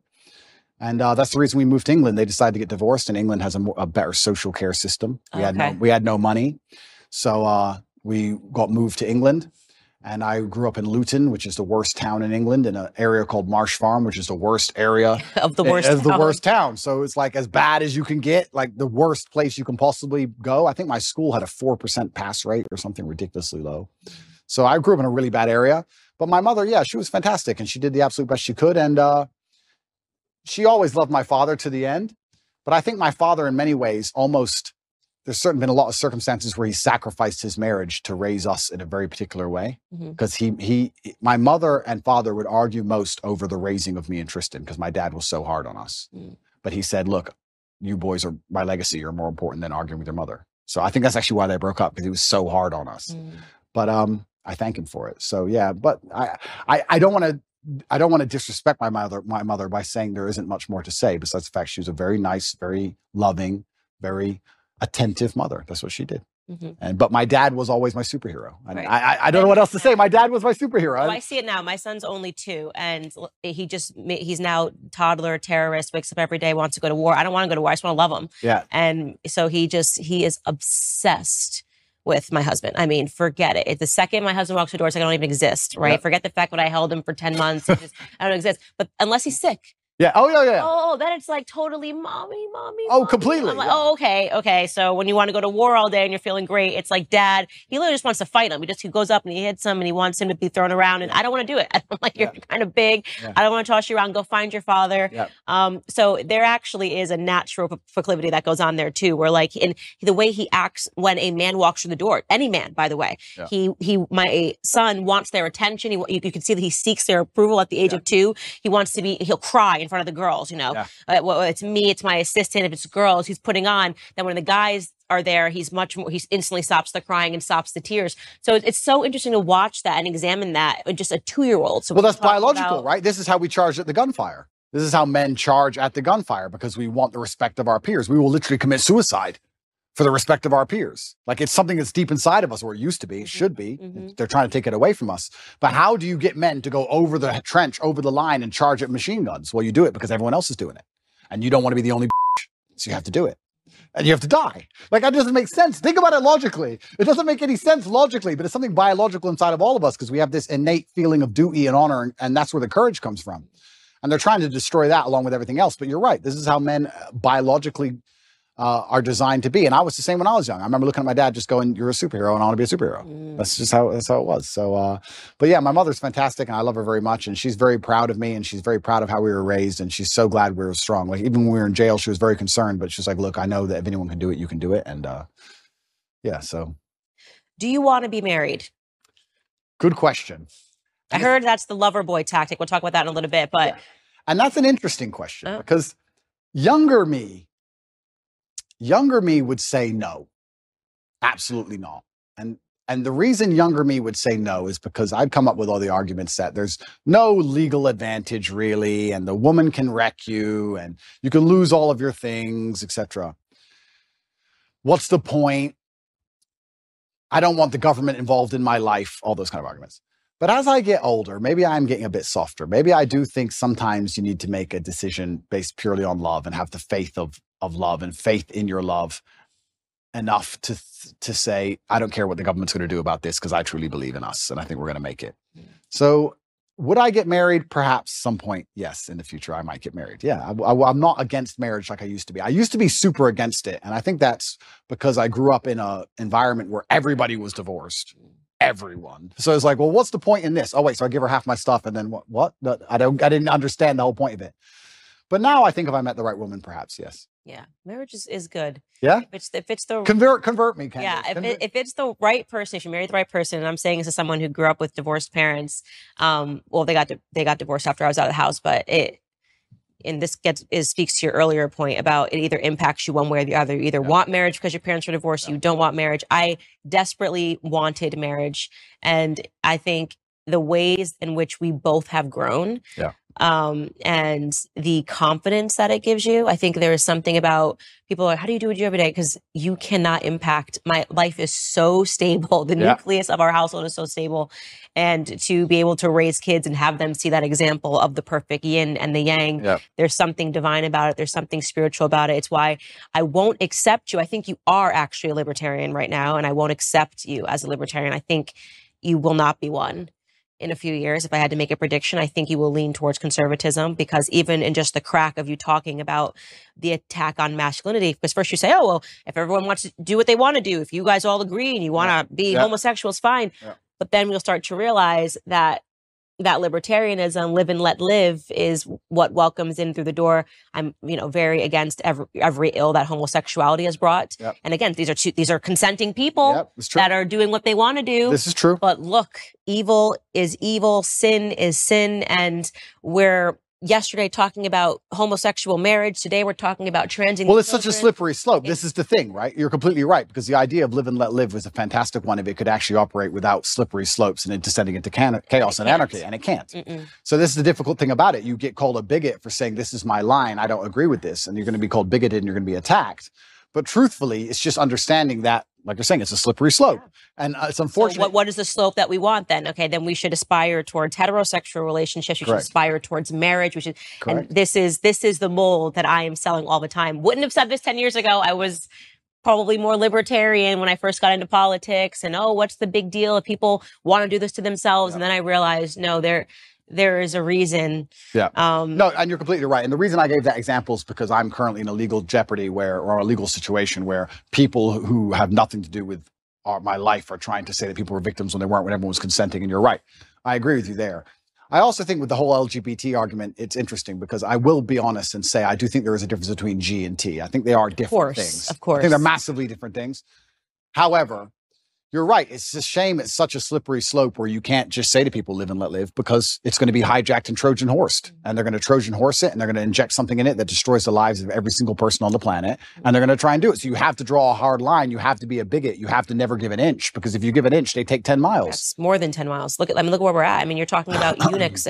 They're quite literally turning people into eunuchs. They're going in to the hospital and coming out eunuchs. It's a crazy, because if your genitalia doesn't affect your gender, why do you have to change it to affirm your gender? It doesn't make any sense. Right? There's no such thing as a woman. What are you transitioning to? None of it makes any sense. But these are real evils that we're fighting today. And I think it's because we haven't put those firm lines in the sand and said, no, actually, there is such a thing as right and wrong. Well, this is the thing I love about, and this is where religion comes in, right? Because I used to be an atheist. And then exactly what you just said about there's something divine about marriage, and exactly like you said, there's such a thing as sin. Everything you're talking about is religious. You're completely correct. You eventually, if you're going to wake up and be the kind of person who has hard parameters and said, this is right, this is wrong, it's very difficult to do that without then turning and understanding that has to come from God. Who else is going to decide what is right and what is wrong? And people say, oh, they're all man-made religions. Well, then why does it go against so many of the wills of man?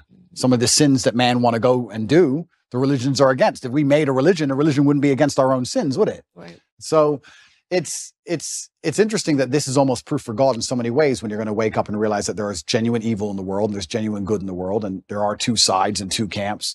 And I do believe that the good is on the side of truth, and I do believe that comes from God. And there's many different ways to God. I think there is one God and there's different religions, and I don't want to argue the differences between the religions, because I think we have a lot more in common than we have, especially in the fight against evil, than we have as differences. But yeah, it's super interesting. And you're right. Firm lines are absolutely not really required. And if we don't have them, it's why society ends up in the position it's in, with so many subjective lines and your truth, my truth, the truth. And you're completely correct. It's not very often I sit with somebody who I feel like says something and I feel corrected, but you're right. Live and let live is hijacked. Yeah. It's hijacked. And it's unfortunate that me as a person now, especially, and maybe this is more of a personal thing. Maybe this is more of a personality trait, where I'm in the position I'm in. I'm saying what I believe is the truth, and I'm out here trying to help people, and I'm saying about the difficulties I went through in my life so others don't have to go through them, just as you said. But if somebody doesn't want to listen to me, I'm like, okay, you don't want to listen to me. I don't care. You do what you want. But that live and let live mind frame can be hijacked, because when I'm saying to people, okay, don't do what I want, or don't do what I believe to be good, don't do what God believes to be good, do what you want, I don't care. And then they get in a large enough group and they end up attacking morality. It redefines, normalcy. It redefines morality. And, I recently was sitting down having a conversation with a friend of mine, Brandon, and when I first got into politics, I wasn't so staunchly against homosexual marriage. I didn't speak out on certain things, abortion. And then I saw it firsthand. I just examined just the differences in my relationships with heterosexual couples and homosexual couples. And homosexual couples, I'm talking about two men. You don't realize that God designed a man to be with a woman because it prevents men from giving entirely into the worst components of who men are. Just having sex all the time. Yeah, right? You can't do that. If you're with a woman, okay, maybe it's menstruation, maybe it's pregnancy, maybe it's afterbirth, but there are these natural barriers that make it so that your relationship has to be about something else other than just sex. Yep. When I'm with my homosexual friends, they talk about sex. I don't think they realize that heterosexual couples don't just sit down for lunch and be like, we banged 20 times last night because we could. They think that that's normal. True. So then you talk about how that bleeds into pornography. That bleeds into wanting to talk about sexuality in the classroom, how that might bleed in to suddenly wanting to speak to children about sex and go, oh, this is all normal. It's actually not normal, but because it's normal in a homosexual relationship, you think that it's actually normal. Totally right. And so I have suddenly realized, and this is why I become so staunchly conservative, how it all bleeds into everything. And there is such a thing as objective rightness, and there is such a thing as objective wrongness. Completely correct. And I agree with absolutely everything you just said. So my question would be then, what do we do? Do we force everybody to be Christians, or force everybody to be religious, or how do we do it? Well, I think the first thing is having the courage to talk about it. And nobody even talks about these topics anymore because they just go, oh, they've won, so we need to let this go. And more you're seeing culturally, people are afraid of being canceled. I mean, what I just said to you is grounds for a cancellation. How dare you question this? How dare you? I even believe now, after seeing the ways in which society has made children believe that they're all trans. I went to university. I went to high school. I didn't graduate with a single trans person. Now you want me to believe 1 in 4 children suffers from identity issues? Yeah. No, that's socialization. Completely. You place that on them. So is it such a far stretch to imagine that the same happened in the when homosexuality came to America, and then we popularized it and we put Ellen on TV and we gave Melissa Etheridge a platform, and suddenly pride parades were happening everywhere. Whereas you don't see this here. You don't see this here in Romania, where we're sitting, because we haven't. This is the power of culture. This is the power of pop culture. When you make something, you have to go the other way. Completely. You need to normalize it. You need to say, actually, this is abnormal. Absolutely. And this is what normal is. And it's not both. So yeah, I've become very conservative in all of these perspectives. You're completely correct. You nailed it. When I said, do we force everyone to be Christian? You nailed it by changing to the exact thing I was going to say. It's about culture. It's a cultural issue. And it's completely and utterly correct. And I think that's actually one of the reasons why. I mean, I don't state this with arrogance. I don't want people to understand. I'm not trying to be arrogant. I'm trying to make people understand the situation I'm in. I was the most Googled man on the planet at one point. So I had a massive impact on the culture, and it was dragging in the complete opposite direction that the culture wants to move in. Mm-hmm. I'm dragging men in the complete opposite direction that the Satanists and the people who want to turn us all into slaves want us to go in. So I think that anybody who sits at home and realizes that my legal troubles appearing basically directly after that is a coincidence, then you're awfully naive. So it's unfortunate also that the way the world works, at a certain level of influence and power, the justice system almost breaks down. We see that even in America and most other countries. It all just becomes a big game and a big show, and it's about power plays and a whole bunch of conversations behind the scenes. It's not about justice anymore. So it's very concerning, because you are right. We are in a culture war. And it's culture which is absolutely not really defining the direction in which we move. And this is one of the reasons why I reverted to Islam, because I feel like the Islamic culture is the strongest. You feel the culture. I was wondering, because you were Christian, and, you know, I definitely do not know enough about the Islamic faith to sit here and debate you on it. Yeah. I'm never a person that will debate somebody on something that I'm not an expertise on. Yeah. But I will say that I'm sad that you're not a Christian anymore, because I can sense, perhaps it's because you felt that Christians weren't doing a good job defending their beliefs. Yeah, I think that God should be feared. I believe that God should be feared. I fear God. Mm-hmm. It's one of the only things I fear. And I believe that also you see God to a degree, or you see religion, how you see yourself. And I see myself as a person of strong principles and strong morals. And I like to think of myself as the kind of person nobody really wants to cross, not because I'm a psycho, but because I'm a man of capability, and I'm smart and I'm strong, and nobody wants to make an enemy of me. So I feel like I find an affinity to a belief system which has very similar outlooks. And there's a whole bunch of other things I can say from the Quran and Islamic texts, etc. But to keep it very vague and very broad for people who are not Islamic, I felt God when I was in an Islamic country.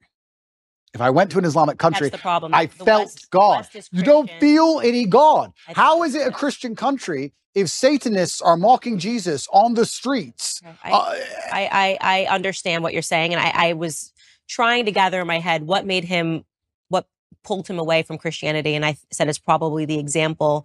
If you're thinking that America is a Christian country, and you're thinking that the United Kingdom is a Christian country, they're not. Christianity is getting it wrong. Yeah. And the truth is that America is no longer a Christian country. We're being run by people that are satanic. Hollywood is satanic, and Hollywood is running America. Right. So you're not wrong.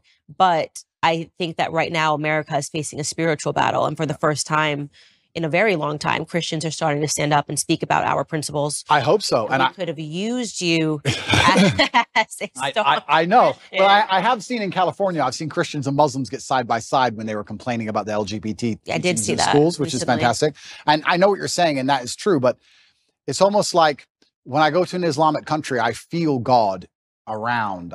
You see it. You see it in the way the people are dressed. You see it in the fact that everyone's in a family. You see it in the fact that there's a mosque on every corner. It's in the air. And it's almost like when I'm in Dubai and I'm talking to my friends, my Islamic friends, and I explain to them the things you have to protect your child from in an American school. They literally think I'm lying. They're like, no, surely. Like, it's mind-bending to them. What about African countries that are Christian? Okay, so yeah, this is interesting. So yeah, they still are mind-blown by the concept of what we're fighting in America. So America is unique. We shouldn't say that this is the blanket. You're right. They're right. There are Christian countries which still take Christianity. And they're like, what do you mean men can be women? Like, they think you're crazy. And we're in Romania. And Romania is a country which is very conservative and very Christian. Very Christian. And they don't buy into any of this garbage either. None of it. So this is absolutely not true. It's unfair to say all Christian countries are like America is an exception, and not in a good way. Yeah. I think like the whole West is, unfortunately. The West is, I've said on my show the entire time, the West is falling. The fact that we're even having these debates is not good. Yeah. The West has fallen, and unfortunately Russia, Christian country. Yeah, absolutely. A very Christian country. So yeah, you are right. But I felt an affinity to Islam. I felt God in the air, and it's difficult for me to explain any other way. Okay, that's fair enough. I won't push you any further on that.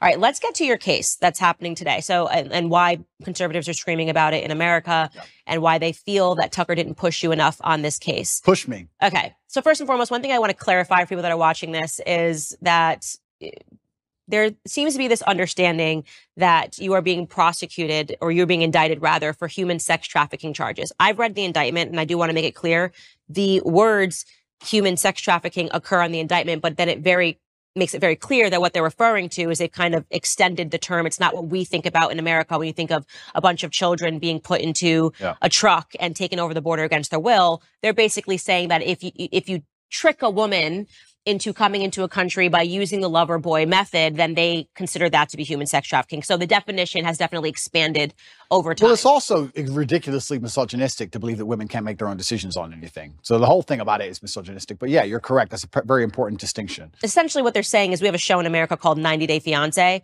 That is the lover boy method, is women that go over to the U.S. They're clearly coming for citizenship, but these women kind of get duped and they sponsor these people. This would be the same vein of what they're trying to describe. I've read it myself, of what human sex trafficking can be, which is it's an a woman reach. fell for you, fell in love, moved over here overseas, but it's only because you were very convincing. That is the definition given in the indictment of what they're referring to. Correct. So I'll give a very quick rundown on the case. Everything from these old videos, old clips, my webcam company, things that happened 10 years ago have absolutely nothing to do with the criminal case. Absolutely zero. Anything you see from before 2021 has nothing to do with the case. The case against me is that from 2021, my brother and I, when we were already worth hundreds of millions of dollars and already successful and famous, created an organized criminal group. And our intention was to convince women to move to Romania to make TikTok videos so we could steal the TikTok money. And TikTok, and they mention OnlyFans. Correct. On the indictment page. And they say that you did this using the lover boy method. And it almost reads, what's interesting to me and why I was compelled by this case is just that because they tremendously changed it. When they were investigating you, we were told that there was a woman who went to the UN who escaped your grip, and that, she said, I've been held captive. And then after they investigated, they came up with what it sounded like regurgitated Andrew Tate videos. The lover boy method, which is in one of your videos where you're talking about women. So it seems like during that time where they held you in the cell, perhaps the initial case that they fed to the media fell apart. Yeah, I believe what happened, and I have to be very careful what I say, but what I believe happened is in April of last year, Tristan and I had some visitors here from America who were only in the country for 5 days, made some very strange demands financially. When they were rejected, they called the American embassy and said they had been kidnapped. Those two women, we deem now to be professionals. One of them has accused 7 men of kidnapping in her life. And she's also lawyered up instantly from a left-wing NGO because she's currently being sued by us for false charges. And she seemed to be very well supported and funded. So I don't know if she was sent as an agent. We're not entirely sure. So this is a very interesting beginning to all of this in April. The Romanian authorities arrested us for precisely 2 hours and threw it out and knew it was all garbage from the beginning. The case remained open. Nobody understood why the case remained open. My lawyer made repeated requests to close the case. They wouldn't close the case, and it remained open and absolutely and utterly dormant. When I was canceled, when I was deleted across all social media and canceled and lost my bank accounts, my Uber account, my Stripe account, my Gmail, absolutely everything, literally within the same week, the case was picked back up, which is very strange. I was followed. They tried to find evidence of any kind of crime at all. They couldn't find any crimes whatsoever. They then raided my house for a second time with the intent of getting my electronics, which they got. They went through all of my electronics and they could find nothing of actual criminal intent. What they did find is my brother and I and our personal assistant, because at the time, if anyone who knows the internet or has been around for a while will remember, my face was all over TikTok. You could not get rid of my face on TikTok. Me and my brother were explaining our strategy for how we got so big on TikTok to some friends of ours. They then said that we were forcing them to do the TikToks for our money, for our brand. They made this huge reach and said it's human trafficking because we're forcing women to make TikTok videos. Yeah, so that's the part that registered to me as strange. It started as we were told it was kidnapping, which is it's very serious, that somebody fled to the U.S. embassy. This is the woman that you're talking about that you say you're alleging has also accused 7 other men. Alleging, it's literally now on Twitter. You can see the complaint we have filed against her. 7 men she is accused of kidnapping. She's done it with 7 different boyfriends who didn't buy her what she wanted. One of them killed himself. Okay, wow. So she's a professional. Okay, so it's very strange that she comes over, she accuses you of kidnapping her, but then they decide not to prosecute that, but they fed that to the media that you kidnapped someone, that she fled to the U.S. embassy. Then all of a sudden we learn that they're investigating you, and the charges then go from kidnapping to, well, actually what he was doing is a lover boy method, which we're saying is human sex trafficking, and that these women didn't know what they were getting into. They thought that he was going to marry them. Yeah. And actually what he wanted them to do was just to make TikTok and OnlyFans videos. Yeah. So the Loverboy method, traditionally, the way it would traditionally work, the reason it was criminalized and added to the criminal code is that I would be a Romanian man and I would meet a Romanian girl. We would get married. Marriage is part of it. I'm not married to anybody. We'd get married. We'd move to a richer country. You go from a poor country to a rich country, let's say America. You put the girl into sexual work, let's say prostitution, and then I'll keep all the money and I'll control her or coerce her by pretending to love her. That's what they're saying. That's how it traditionally works. Mm-hmm. They've accused me of using the Loverboy method because basically I was a nice person. I was nice. That's the thing that most people don't understand about the law. It's so ridiculously subjective. If they want to weaponize it and use it to attack you, that's exactly what they'll do. They can accuse any man of using the Loverboy method if you send nice messages on a text message. If you're like, hey, baby, how are you? So did you promise to marry these women? No, I didn't promise to marry anybody. What I had was girls. The two girls who were in the criminal file asked me how to be famous on TikTok. I told them how to be famous on TikTok, and I spoke to them nicely the entire time. These two women have come out and made videos repeatedly saying we're not victims of anything. I don't know if you've seen them. No. Okay. So just so I back this up. The victims in the indictment, correct, have made videos saying we're not victims. Correct. I did not know that. It's all over Twitter. In fact, on I think it's my pinned tweet, you can see the criminal case against Andrew Tate. The two victims who the DCAR are accusing me of using Loverboy method on have made videos saying, he just told us how to do social media. We're not victims. I've never seen any of them being aggressive or rude. They've always respected people. Ai fost amenințată? Nu. N-am fost niciodată. Dacă eram amenințată, automat nu mai eram idiotă să stau în casa asta. Suntem prieteni buni de 2 ani de zile, cam așa. Poți să mă treci pe mine ca și victimă, dacă eu n-am spus că sunt o victimă. They gave this statement to the police. The police ignored it and said they're brainwashed. So they ignore it. So now we have a criminal case where we have girls who are saying they're not victims of anything. Me telling girls how to make money on TikTok, or not even how to make money, because no one makes money on TikTok, telling them how to get famous on TikTok, and them saying that I forced them for money, which doesn't exist. There's no money in the criminal file. There's no transactions. There's no financials, nothing. The girls themselves have given statements in my defense. They're being thrown away so they can continue with this case saying that I've brainwashed the women. So now we have, imagine in court, my brother and I, and the two victims all on the same side saying, nobody's done anything wrong. We're all friends. We were talking about TikTok accounts. And then you have the state with no witnesses on its own saying you're victims and you're bad and you're going to jail. So it seems like what they're doing then is this is where the content from 10 years ago is coming into play, where they're saying, they're conflating this now. So even though these charges are from, and I read the indictment again, 2021, but look at what he said 10 years ago, which somehow confirms what we're saying. We don't have to listen to these women. Yeah. So I do want you to contextualize this video that has been circulating on the internet of you talking about the Loverboy method. So we'll take a look at that right now. Sure. You cannot get a girl to work for you having So the recruitment process is the same as the PhD course. You message them on Instagram. The PhD course is my recruitment system. I don't mention webcam until after I've had sex with the girl. If you're on dates and you're trying to mention it and shit, it just doesn't work. It puts them off. I'd never do that. That's disgusting. I'm not a whore. It's just not gonna work. You continue as normal, no mention of webcam. You f the girl. After you f the girl, you do the PhD test. If she passes the PhD test and she wants to be with you, then you start mentioning things like, yeah, but you know, you're always busy. You're always at work. You can come work for me. Okay, so first question, when was this video taken? Yeah, so this video is from 10 years ago, and this is me explaining how having a webcam company, it's actually a larger video as a whole. I'm explaining how having a webcam company can affect your relationships and how it affects your dating life. It also explains the fact that one of the girls I was dating at the time was working on webcam at the time. And it's explaining my general, overall, explains my life and how things are affected owning a pornography company, because obviously a lot of women will be put off by that. It doesn't explain, it doesn't say, I'd be very careful how I answer this question because I'm currently under an investigation, right? So I'd be very careful how I answer it. People are trying to chop it up and say that it says I am using the Loverboy method to somehow convince women to do things they didn't want to do. This is obviously not the case, and none of this is in the case file for a reason because it doesn't exist and none of these women are upset. But this is simply me explaining, it's actually a dating course I made a long time ago, and I'm a little bit embarrassed about it, to be honest with you, because it was 10 years ago and I was talking about women and dating and things in a way that I wouldn't talk about them anymore. Right. So yeah, you look very young in the video. I'm super young, and I'm talking about, hey, when you sleep with this girl, or you meet that girl, or you meet this girl on Instagram, and I have a webcam company. I don't tell them I have a webcam company. And I just think all that's kind of crass and it's below me. Yeah. And I don't really like talking about it. And it's amazing how things change as you mature and you get older. But once again, I was a much younger man. I think if you were to take any 24-year-old and look at the stuff he puts on the internet, some of it's going to be stupid. And I think if you look at anybody who made things 10 years ago, some of it's going to be stupid. It's absolutely not criminal in any regard. There's nothing criminal about it. It has no bearing or any interest in the current case.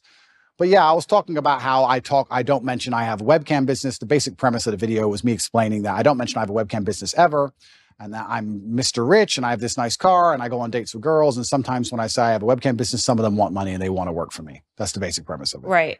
I'm glad to hear that you're not proud of the video. And I think that that's one of those things where I say that people don't allow you to grow up from things that you've done or said in the past. And this is obviously when you were operating a webcam business, you're talking about. And that's the whole thing about the human experience. We're supposed to grow, right? And we're supposed to make mistakes and we're supposed to learn from them. And we're supposed to evolve as people. And I'm certainly not proud of the video. When I say I'm not sorry for what I've done, I don't mean it in I would do the same things again. I don't mean it that way. I mean that at the time I was a lot less knowledgeable and I was younger and I made some mistakes. And just like I'm sure Jay-Z would never sell crack again. Right. Exactly the same reason I would never make a stupid video saying something so stupid again.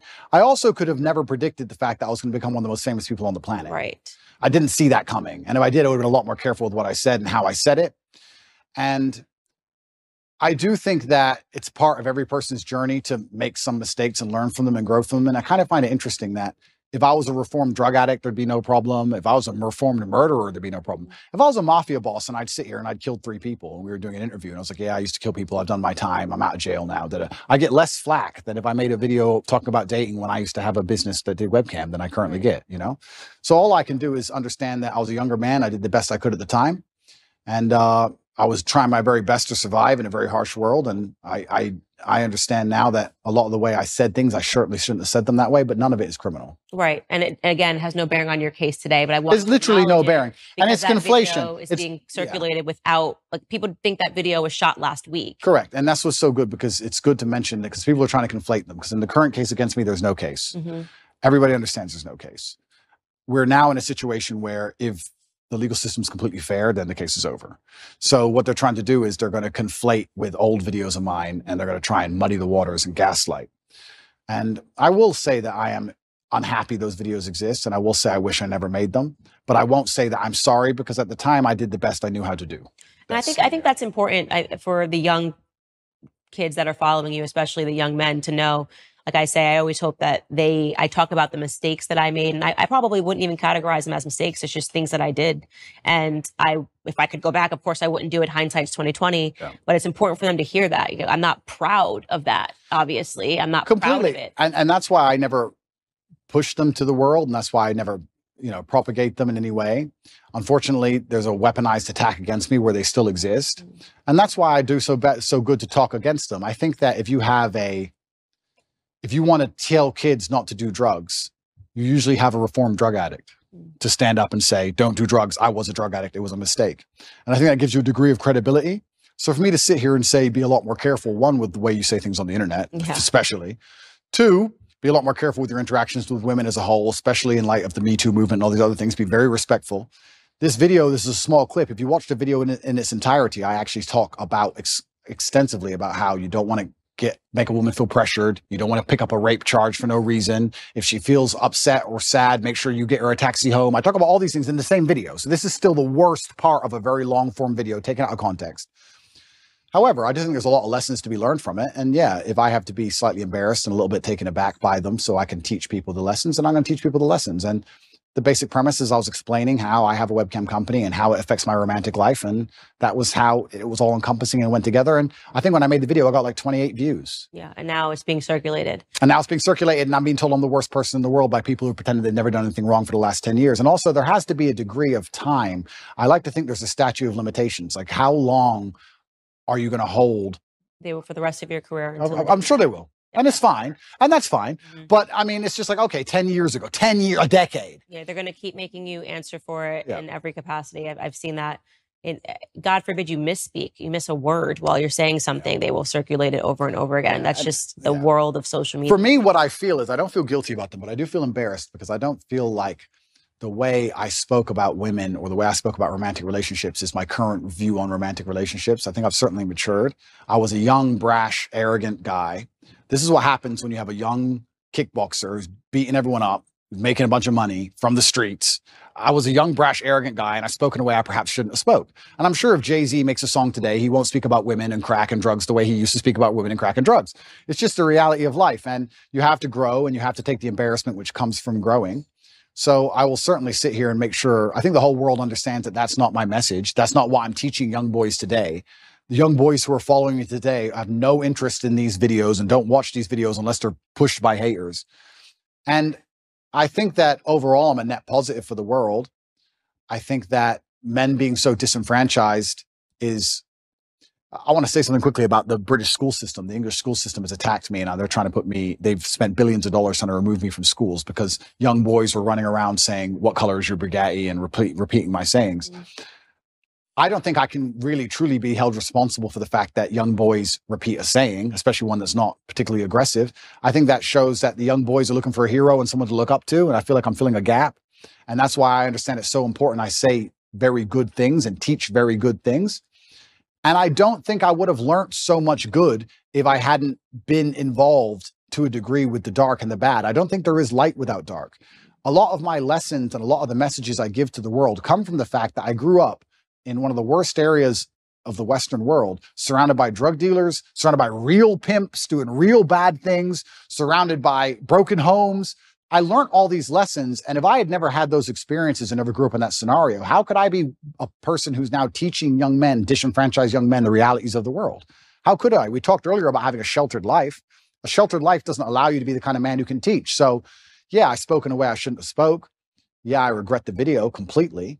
Have I ever hurt anybody? No. Has any of the girls who are being mentioned in that video come forward with anything other than defense of me? No. Nobody was actually hurt.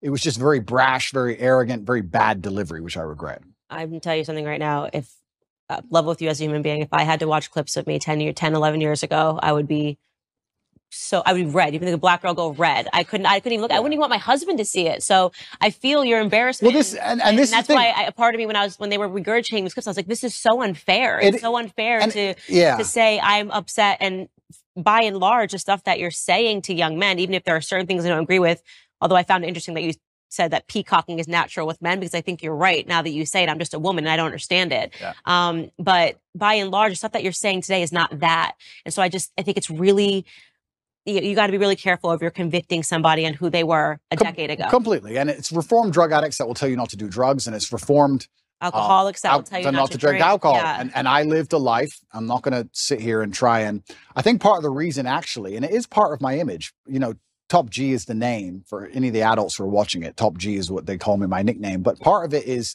the fact that I grew up in a bad area. Mm-hmm. I can fight. I have this money. I'm in this big compound in Romania with armed guards. And there's that degree of it. There's that nastiness and there's that rough to the edge, which makes my message so interesting for the young boys to watch. But that's because I came from a very rough life. And yeah, all I can do is apologize for the delivery, but I will not apologize for trying to do the best I could at the time in the scenario I was in. Growing up. Completely. And I think that that's one of the things that sucks about being a public figure is every single moment that people are looking at it under a microscope. And I always say, I want to give people permission. I always say I took the most liberal route to conservatism that there ever was. Yep. And so I'm just not so quick to judge people. And also I like to think, and this is one of the things I do say, if the most advanced forensic detectives on the planet with years of effort, if the worst they can drag up is me talking about women in a slightly derogatory way, I'm kind of happy with that. And I'll be honest, because I scroll Twitter and I see all these liberals who attack people all day end up getting ousted for child porn or this or that, real things. And I'm like, thank God I have no skeletons for real, So that's the worst version of me that anybody's ever going to see. And it was a long time ago and I learned my lessons from it. And I do my very best to teach the lessons I learned, just like you said, to help people avoid going through the hardest way to possibly learn a lesson. And that's the reality of it. But that has no bearing on my current case. And I think that's what the confusion in my case is currently. People think that my case has something to do with that, even though they're completely unrelated events. Right. And that's why I'm trying to clarify in talking to you, because I've realized that there's a lot of conflating going on. And a lot of it is because America, I feel, is just now being sort of introduced to you, whereas in the UK, you've been around for a while.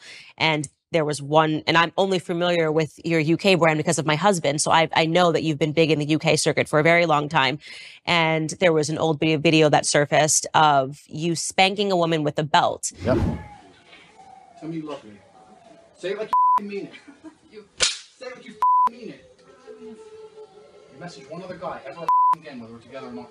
You understand me? This obviously has made it through the UK media for years, and I know what that is based on my understanding of what happened with Big Brother when you were on Big Brother. But Americans are just seeing this video in a long montage of awful Andrew Tate videos. So I want you to explain to them what that was. Sure. And again, this is another example of when the woman has already spoken out and clarified that this was not her being abused, but absolutely. Yeah. The woman's already come forward instantly after the video. She came forward and made a video and said, look, this is between me and Andrew, and he never hurt me, and I love him very much. And this is something that personal that happened in the bedroom. Hello, everyone. I just wanted to say something about the video that's been released recently about me and my ex-boyfriend, Andrew Tate. Andrew is my still great friend. What you guys saw on the video, it's just what we used to do. It was just pure game. He's a great guy. He would never hurt anyone unless he's fighting. And I just wanted to let you know that this is a huge misunderstanding, because I heard he got kicked out from the house because of it, which I found very unfair. It's because it was just pure game. It's just what we used to do. And it's actually interesting because when I got arrested, even recently, even though me and her are no longer together, she was also doing videos in my defense. She made a very recent video a few months ago saying, once again, very nice things about me. He is not a human trafficker. He would never rape anybody, and he would certainly never ever human traffic anyone either, including his brother.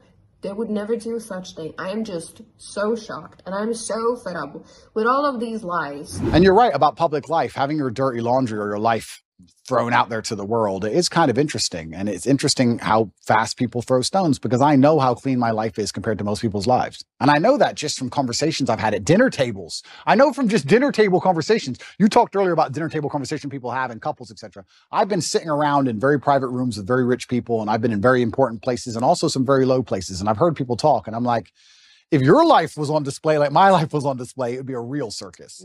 I mean, imagine you could be the son of a president. Imagine if their life was on display. And you could find out some really interesting things.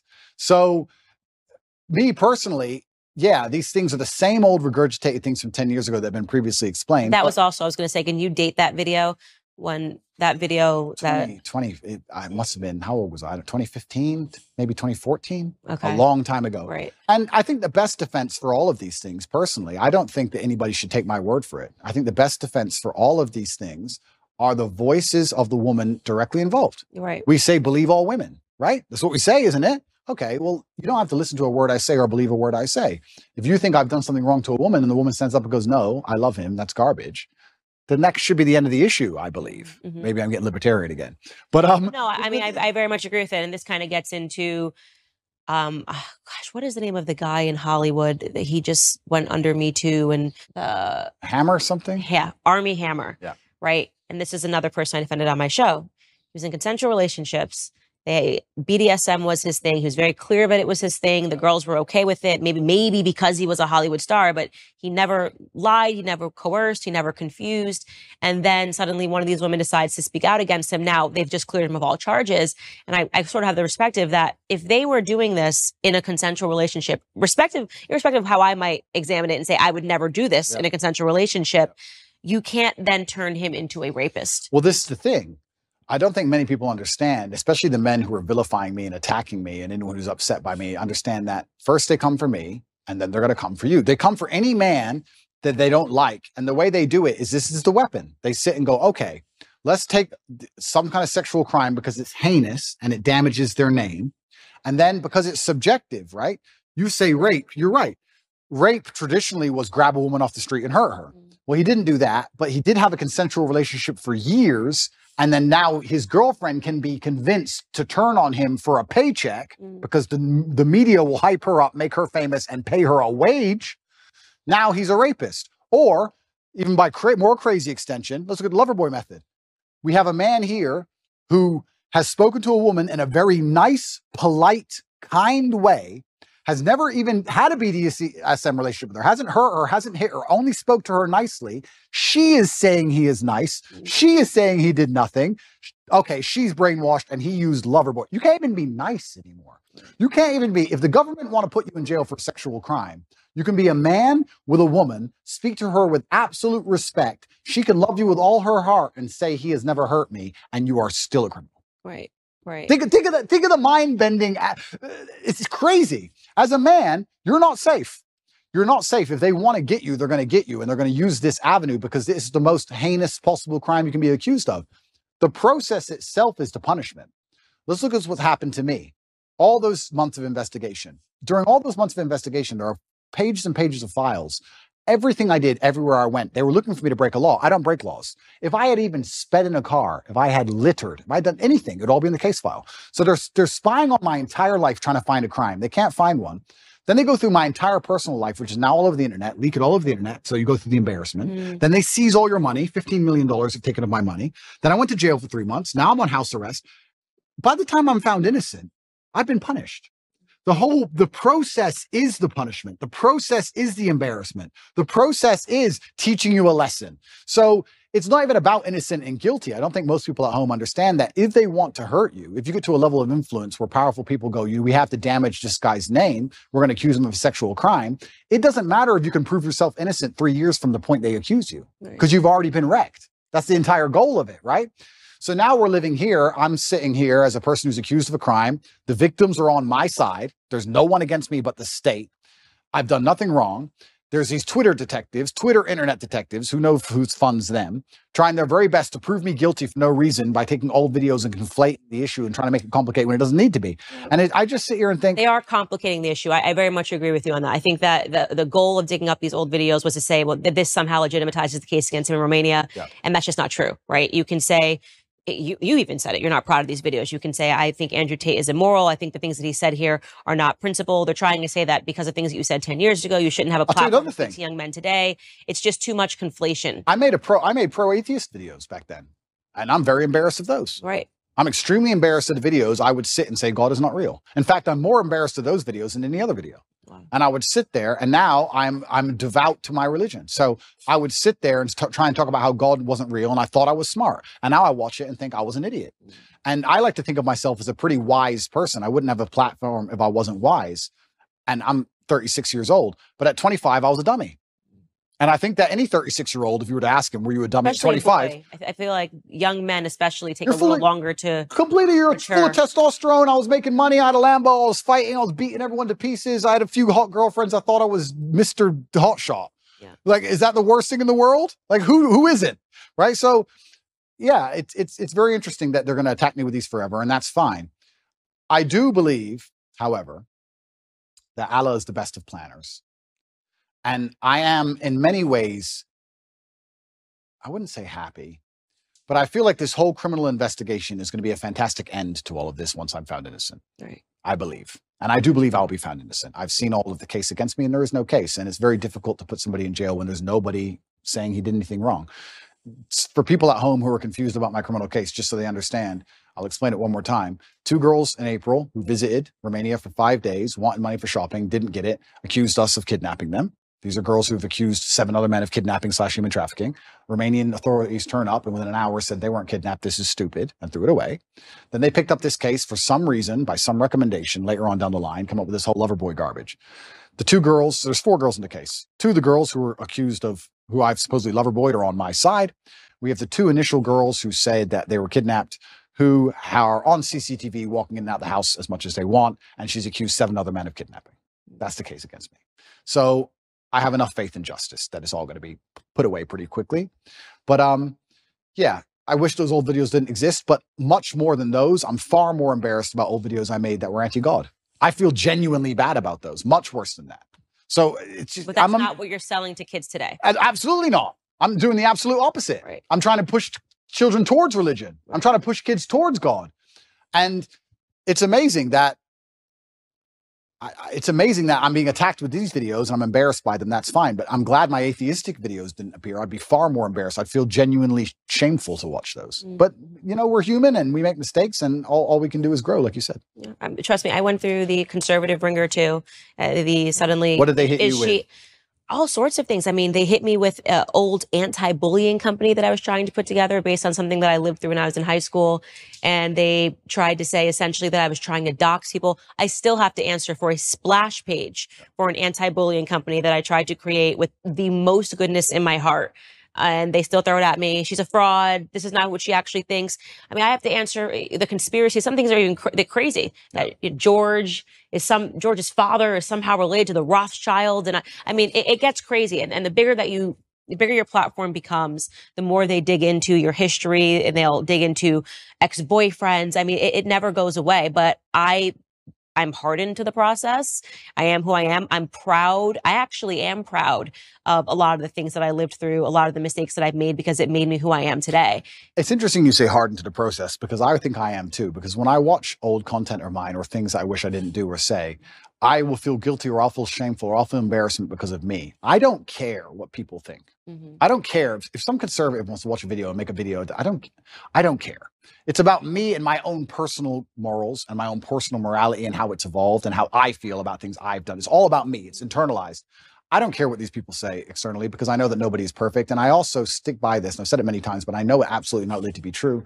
Anybody who is attacking me, if they'd been under the level of forensic assault I've been under, would have far worse things out there in the public. Right. I'm sure. Right. And I know that one of the charges against you is that you're materialistic. You're describing that as peacocking. And it's funny, when I see you with Lamborghinis or whatever, I don't know anything about cars, whatever the cars are, I always think of, I'm friends with a lot of UFC fighters. Yep. And one of the ones that I have great respect for is Colby Covington. Yeah.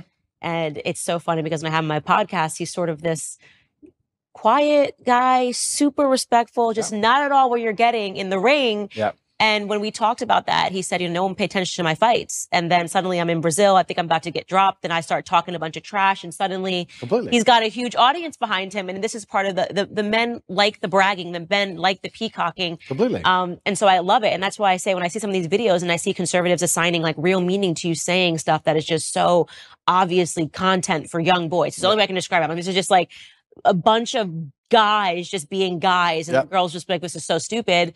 That's my reaction to it. It's so stupid, but why are we trying to assign real meaning to this? This is like guys, this is how guys have fun the same way that girls sit around and talk about Real Housewives. Yeah, absolutely. It's bravado. It's girls are into, my husband cannot do like 5 seconds of hearing me and my girlfriends talk about things. He's like, I'm out.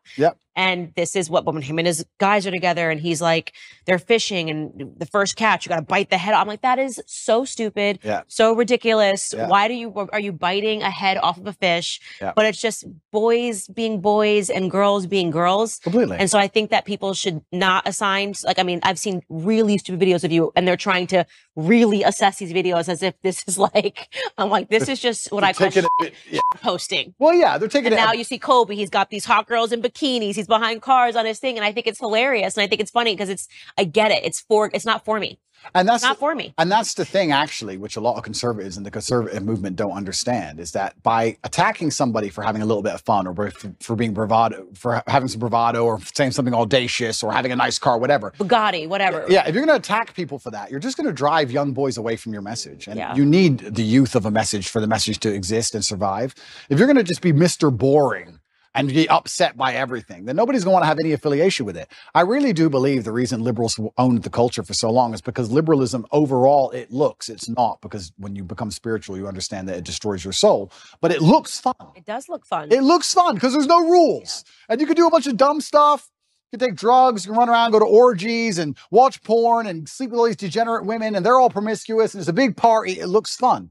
And we talk about culture and how important it is to win the culture. Okay, well, then I come along and I'm largely conservative minded and I have this massive fan base. And then you're going to attack me and say, Andrew has a car and that's bad. Well, they're like, is that the fight you want? Is that how you're going to win this culture war? I very much separate myself from the conservatives that do that. I'm like, on my show, I'll show a clip and I'm like, I can't believe this is even being passed around as something that should be taken seriously. It's so stupid. It's so ridiculous. It's so obviously content for guys. This is what I imagine if my husband left to his own devices and he's around all of his lads ads in the UK. I mean, the stuff they talk about is just so stupid. But then he thinks the same thing about me when I'm with all of my girls. It's so stupid. Completely. And we do need to stop being so severe. Like, it's materialism. Okay, I get what you're trying to say, but also this is just fun content for guys. But then let's also talk about the materialism thing, right? Because it's interesting to me that conservatives will sit and say, oh, materialism is bad or it's anti-Christian, etc. And I understand where there might be a point to argue there. But I tell you something, if you're completely and utterly broke, then you need the government to eat, then you're in a lot of trouble. We talk about the matrix and resisting the matrix. One of the tools to doing that is financial freedom. And this is one of the baseline realities of it. I'm not saying you should sell your soul for money. Absolutely not, not. But if you want to truly resist the matrix as a whole, you need to have money to do it. It's pretty hard to do when you're broke. Even me as a person, if I had no money, the current situation I'm in would absolutely and utterly destroy me. I would be completely and utterly wrecked. Like, how could I pay my bills? They've taken $15 million of my money. I'm locked in my house. So you need to have a degree of financial freedom. Otherwise, you're going to end up just doing what you have to do to eat. You look at these people in England. There was a video that recently was on Twitter. I felt really sad when I saw it. It was a workman taking down the British flag and putting up the pride flag. And someone shouted at him, hey, bro, you're removing the wrong flag. And he goes, I know, mate. I know. You're taking the wrong flag down, mate. At least you know that. But he had to pay the bills. He has to feed his family. What can he do? He's a flag He's a flag hanger. All he can do is hang the flags. If he doesn't do it, someone else will do it. He loses his job. So if you're completely and utterly reliant on a wage or you have no money, well, now you have a new tool of enslavement. COVID was all based around that. I just got to go to work. Just get the injection. I got to wear the mask. I got to fly. I got to work. It takes a lot of money to sit down and say, no, I'm too principled. That takes money to do. So it's also interesting that conservatives want to attack materialism. Okay, perhaps I didn't have to buy a fancy car. You can get upset about that if you like. But if you're not financially free, it's also pretty difficult to stand up and tell the truth. Even if you make a lot of money, if you're reliant on, let's say, a sports team for a contract, even if you make a lot of money, if you don't have enough saved, you can't tell the truth. Even if you're rich, they're all still complying and bending because they have a contract they're adhering to. It's difficult. So I don't think that if you had somebody who was trying to inspire the masculine youth of tomorrow to resist the slave mind, teaching them to be financially free would be a bad thing. I think it would actually be a good thing. I think men need it because they view it as aspirational and no one escapes it. I would definitely not describe my husband as materialistic at all. He likes cars. There's just something about cars that men like. Absolutely. My son, truck, car. It's psychotic. I mean, it's such a boy. Every time he sees a truck, a car, any car that looks cool, he's 2. Yeah. He's 2. So there is something ingrained in men that his first word was truck. You know, every time a garbage truck goes by anything, he's just like a school bus. Men like that for whatever boys like that, men like that.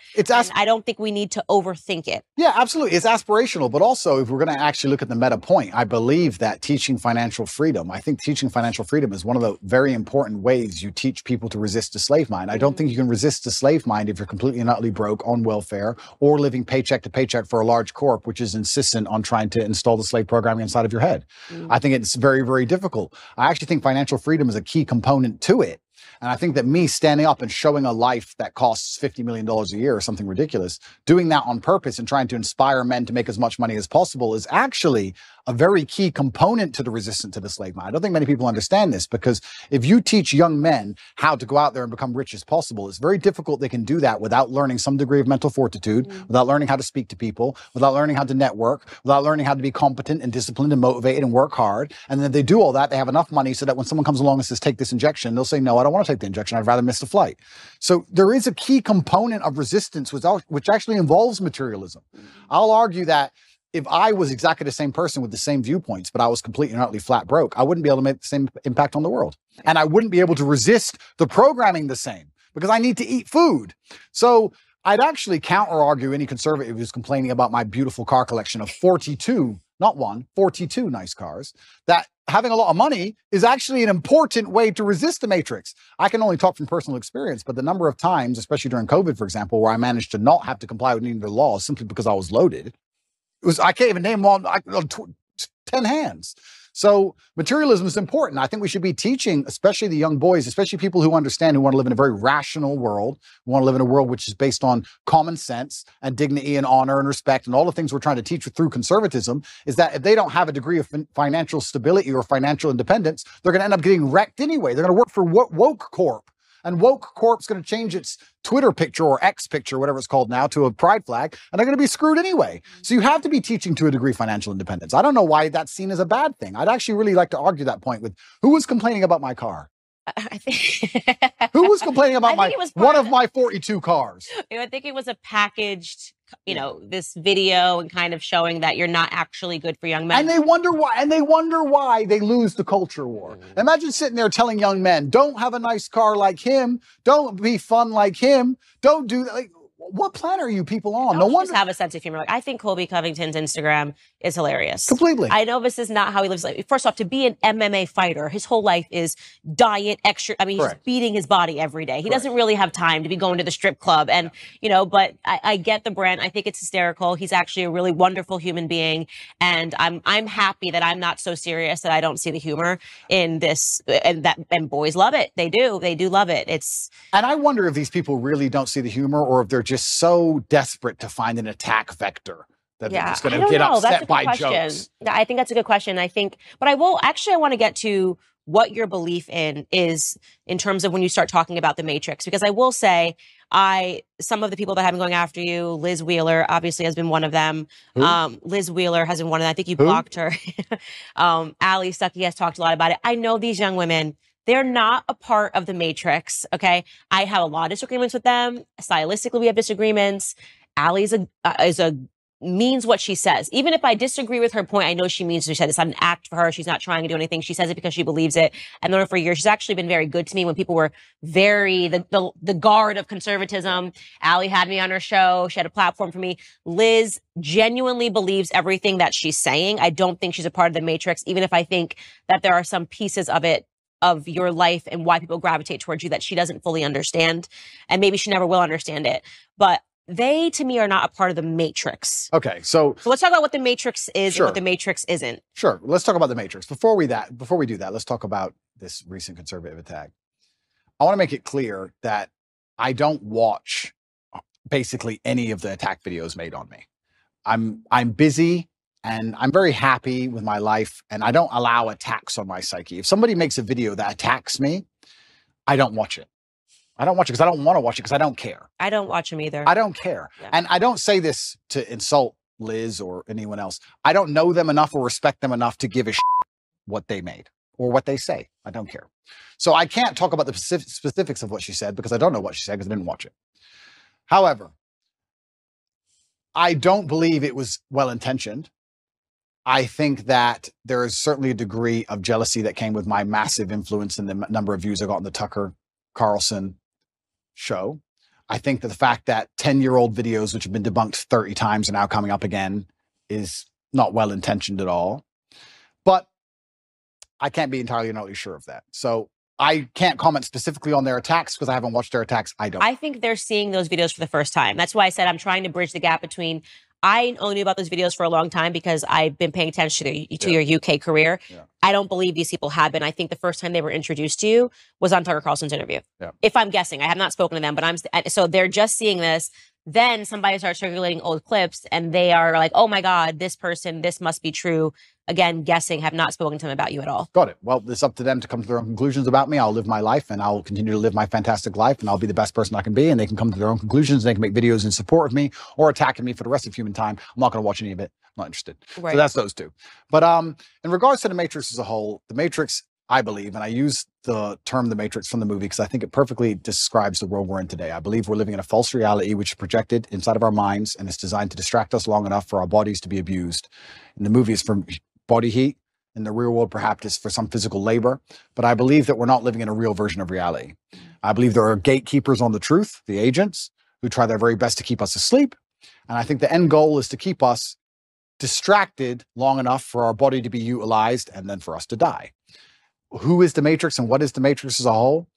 I have to be very careful what I say, and I don't want to get in too much trouble. But I think anybody who is perspicacious enough to understand how the world works understands that the media machine is trying very hard to keep us convinced of certain ideas and also to keep us arguing about very unimportant ideas. So people behind the media machine who decide what goes on the news can do whatever they want to do. Mm-hmm. And the things they do usually have dire consequences to all of our lives. Right. So I would say that the Matrix as a whole is the media machine from the projection point of view, and that the people who control the media try very hard to make sure they have ultimate control over all governments and all important decisions on the planet. I agree. I totally agree. Welcome to the conspiracy. Welcome to the conspiracy. Don't listen to my podcast. I'm in on like CIA documents, showing people it's not a conspiracy theory. These are declassified CIA documents. These are things that they actually did and that nobody pays attention to because it happened 60 years ago, but it's been declassified. You know, all the operations that they had, putting actual journalists under CIA pay. I mean, it's crazy. Following the death of JFK, why did they do that? Why did they suddenly feel it was necessary to have journalists on payroll following the death of a president? Who there were a lot of questions surrounding his death. So you've got the right audience with me in terms of that. I think the media is the enemy of the American people. That is why I liked Trump calling that out right away, talking about fake news. What I don't understand is why anybody listens to anything they say. I know it is because they've been caught lying so many times. Mm-hmm. Is it just because they lie on repeat over and over again to the point where people just accept it? Is it because it's cowardice and accepting that these people constantly lie to you makes you adopt a worldview, which is scary because you have to now think for yourself? I'm not sure what it is, but how after, especially the last 5 to 6 years, can you believe a word these people say to you? Well, because if they say it enough, it becomes true. And they've been able to show that if you say something over and over again to someone, they will accept it as a truth. And that was another declassified CIA experiment. It was super interesting. They put a bunch of people in the room. So let's say there's 20 people in a room, right? And 19 of them are agents, and one of them is actually the person they're testing. And they show you a picture of what is clearly a banana. Yeah. And they go around the room. The last person they get to is the one that's being experimented on. Everyone else is an agent. And they say, "What is this?" And the first person says, "Apple." Apple. It's clearly a banana. Yeah. By the time they get to that 19th person who is not an agent, that person just says it's an apple, even though it's clearly a banana. They don't even believe their own eyes anymore because they're going, okay, well, if 18 people in this room have said that it's an apple, what do you see? An apple, apple, apple. Then they just say apple. So there's a lot of evidence. They do it because it works, and everything around us shows you it works. We're right now debating whether or not, children can pick their gender. How did we get here? This is something that you couldn't even fathom when we were in high school, that people would be saying like your little boy could be a little girl, but we're here today and actual adults are believing this information because it's been said enough times to whatever segment of the population that they're accepting it as true. So they do it because it's been effective. And that's why God is so important, because God is a hard line that you cannot be crossed, right? That's why you will not be libertarian. That's why I'll not be libertarian. You will not be libertarian. That's right. No, but if you yeah, it's true. Because if you have faith, then there's rights and wrongs. Like you said earlier, there's sin and there's good, and there's a line that can't be crossed. And the psyop is very difficult to penetrate. And that's why in the Islamic world, for example, we have very little of these problems because it's haram. Problem solved. Haram. Next. But yeah, it's certainly scary, and I don't think people understand how evil absolute power will make a person. I don't think people understand how petty and how vindictive and how degenerate absolute power will make people. I think there's a degree of naivety in the population when you talk about the Matrix and the people who are behind the media, and they believe these people might be powerful people or rich people, but not necessarily bad people. But unfortunately, I don't think they really truly understand the reality. I had a theory that I was arguing with somebody with, and I keep using COVID because it's a perfect example of the psyop. Everybody who once believed in COVID now no longer believes, mostly all of them, which I find actually remarkable. Because when I talk about COVID now, in front of 20 people, everyone's like, yeah, man, that was garbage. But during COVID, I couldn't find a single person who wouldn't wear the mask. I was like, oh, I'm by myself. I got arrested in Germany. Me and Tristan got arrested, surrounded by mask wearers in handcuffs. I'm like, what the? And I guarantee if I was standing in front of those people now, they'd all be like, yeah, COVID was stupid. So it's amazing how people want to flip and forget reality. So I use COVID because people were fully psyoped, and now they're not psyoped. And I'm trying to wake you people up to understand something about how garbage it all is. I'm trying my very best to make people understand that the people who make the news have no interest in you being informed. Why would they make the news and broadcast it to you everywhere for you, little Mr. Nobody, to understand how the world works? Why would they care about you knowing anything that's important ever? You're not a slave if you're knowledgeable. And that's why I always say, go back to when we had physical slavery in America. A requirement to maintain that was ensuring that slaves didn't learn how to read. That was part of the slave code. They weren't allowed to learn how to read. And if you were caught teaching a slave how to read, you too, as a master, would fall victim, right? And that it was so important for them because they know that an educated mind can't be enslaved. Absolutely. So the goal of the mainstream media is to keep people stupid. And it is why I think that despite the fact that you admittedly say that you are not a conservative, and despite the fact that I don't think you're overtly political, none of that really matters. I think what matters now is what you will do with the platform that you have, Completely. what impact you will have. Completely. And inspiring people to free think and to not believe all the slave programming which is told to them, and to not just follow lockstep with the lies that are given to them, I think in and of itself makes you a conservative, and to a degree makes you political. Unfortunately, now that's how the divide exists. If you're teaching people to think for themselves and be strong people of agency and self-respect, then you're going to be on one side of the political spectrum. And if you're teaching people to be the absolute opposite, you're going to be on the other side. And by extension, I guess I am political and I am conservative, just because I'm telling men to stand up and to be strong and to think for themselves. And that makes you resist the slave programming. And I like to believe that the conservatives themselves have resisted slave programming the most. But yeah, it's a scary world we're now living in, where things that I'm saying, which were basically completely accepted by the entire population 15 years ago, are enough to make me the most hated man in the world. But isn't that crazy? I think the things I'm saying are things that were widely accepted for a very long period of human time. I think they're the things that are still widely accepted in most of the world today. I think it's the decadence of the West that allow us to pretend these ideas and these realities don't exist. And I don't know how long we're going to last under this false reality. I don't know how long society can possibly function with the insanity that they're trying to purport on the population of the West. The fact that so many calories in the Western world, genuine calories from food and human time, is wasted discussing pronouns and trying to get somebody's pronouns correct in a sentence that they've made up, which change at random. Think of the absolute insanity of that. And how long can a society actually function with that degree of decadence and absolute asinine behavior? I don't know how long it can even function anymore. I think the West is in a lot of trouble. And it's almost like, especially certain talking points, and I find myself guilty of it as well. We talk about certain talking points which are pushed to the front. And I kind of feel like they are a mass distraction. They have to be, because they're so ridiculous. But the problem is, there's a certain percentage of the population that genuinely believe them. I would love to live in a world where they try and push the idea that a man is a woman, or that a man can change to a woman and then compete in women's sports without an advantage. I would love for them to try and push that idea, and for everybody to go, this is stupid. Next. No. But because some people believe, we have to now waste our time discussing and debunking the most obvious, hello, water is wet. We have to sit here and talk about the sky being blue for days and weeks and years almost at a time. Talk about the ultimate distraction tool by the Matrix, for them to sit there and go, you know what?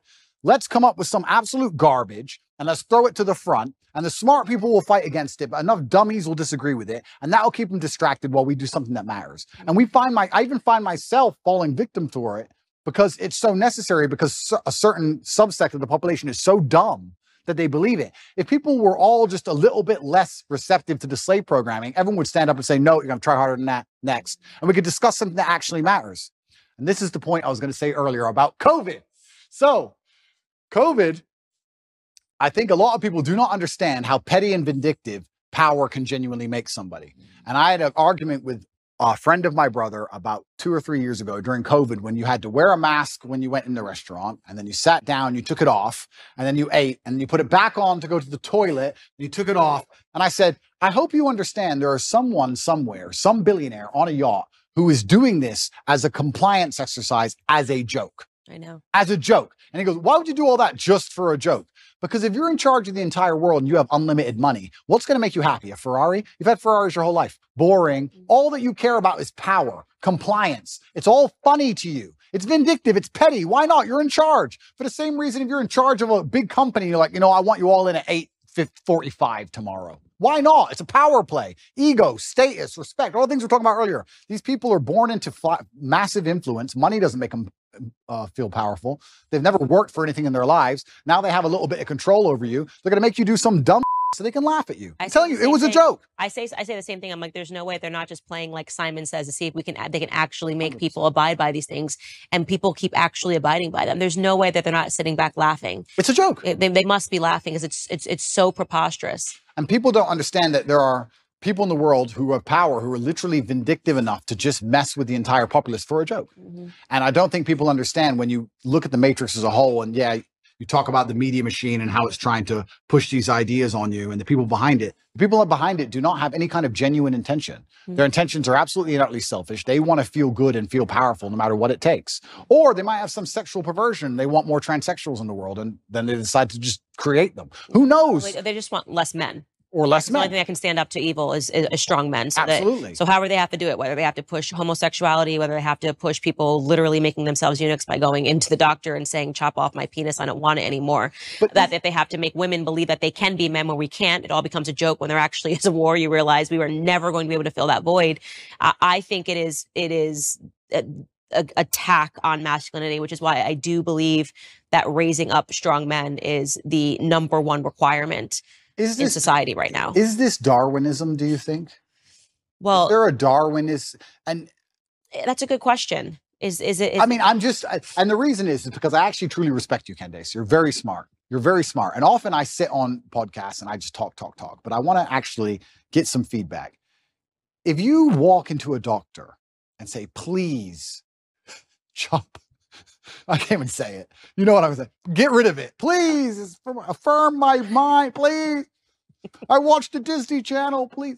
Is this Darwinism? I do say in the end we win, right? Because they're not going to be able to procreate these ideas, so to speak, right? But that's why they need your children. That's what's so scary. That's why they're so intent on getting the kids. Because for any idea to exist in the future, you need the next generation. And also children are the most susceptible. And it's kind of evil and scary that these people have a worldview which is so logically flawed, is so devoid of genuine rationale, that they have to go to the most susceptible subsect of the population to inject it. Which is why you should get married, because the guard against that is strong families. Is it? It is a nuclear family. It is a mom and a dad sitting around the dinner table saying, what did you learn at school today? It's mom guarding at home, going through their homework and seeing what they're learning and saying absolutely not.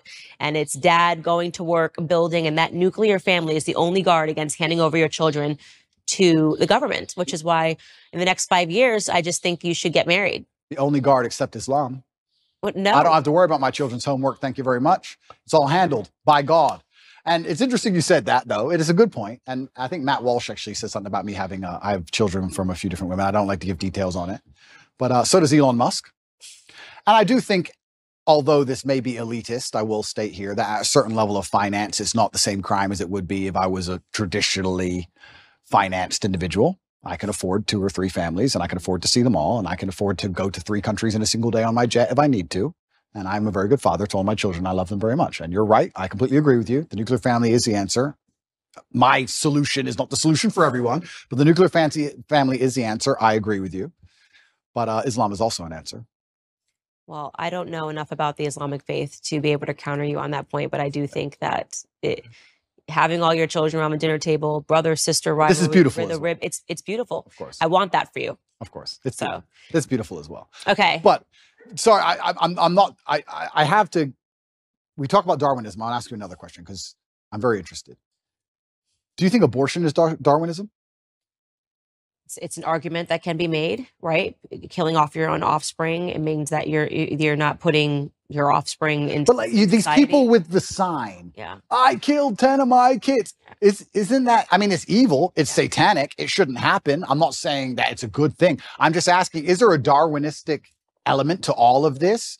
That when I look at that the earth will be populated with conservatives because their ideas. I mean, my husband always says the left is a death cult. If you look at all of their ideas, they lead to death, right? You can't procreate. You're killing off your own offspring. Every single one of their ideas leads to death and destruction. It's unbelievable. So in the end, you'd have to have the perspective that conservatives win naturally because we're talking about if we own the culture. Yeah.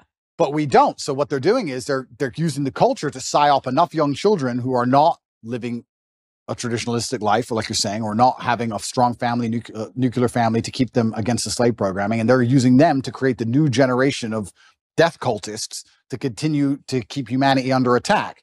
But I don't know. I really struggle. As a person, I try my very best to, my father had a saying, which I use, I allow manipulation to find out where my enemy wants me to go, and then I use my mind to break the trap and punish the perpetrator. And the reason he said that was because if you don't allow them to manipulate you, you don't know exactly where they want you to go. If they try to manipulate you and you absolutely not resist, you might end up taking another path towards the same destinations. You should allow them to manipulate you. Watch the slave programming, watch the propaganda, watch all of it, find out what you want them, what they want you to believe, and then you can use your mind to instantly break the trap. I did it in COVID. And when I first watched COVID, when I watched the Italian hospitals and people falling over in China, at the very, very beginning of it, I sat there and thought, what do they want me to believe? They want me to be scared of this disease. They want me to be afraid. No, I'm not going to be afraid. So if I'm not afraid, what's the answer? Well, the answer is to go to which country? Sweden's open. Nobody talks about the fact that Sweden was open the whole time, never closed ever. I mean, interesting, we're in nightclubs the entire time people were locked in their houses. Nobody talks about this. It's like no one mentions it anymore. But you have to use your mind to break the trap. And I feel like I've tried to allow my mind to be psyoped into this transgender stuff or this abortion stuff. And even I can't even pretend to buy into it. I can't see how you can reach that level of delusion. And that's where I say, maybe it must be Darwinism, because maybe even with all of my mental capacity, I can't even pretend to be stupid enough to want to go and chop my genitalia off to then imitate a woman, poorly imitate a woman for the rest of my human years. That literally sounds like a form of torture. That sounds like one of the worst existences ever. I feel sorry for anyone who's fallen for that, because they're never going to be what they want to be, ever. It's just like the worst possible existence. I just can't think of anything possibly worse. And I don't know, maybe there's a Darwinistic element to all of these things. If we can just control the culture and make sure that no future children are psyoped into the death cult, maybe it should all fall apart, because people who truly are that susceptible. Me and my brother have a joke in the house. There's flies and mosquitoes in the house sometimes. Every time one of us kills a fly, we say, you've improved the gene pool, because the slow one got killed. The fast one, he doesn't get killed. So the fast one's going to be here forever. I'm going to think about that every time I kill a fly. Every time you kill a fly, you're helping them get quicker. If we didn't kill flies all these millions of years, they would never be so elusive. I don't know. Maybe there's a Darwinistic element. Maybe I'm just trying to feel better about this. Yeah, maybe they're so evil they've decided we're going to kill off all of the people that are stupid.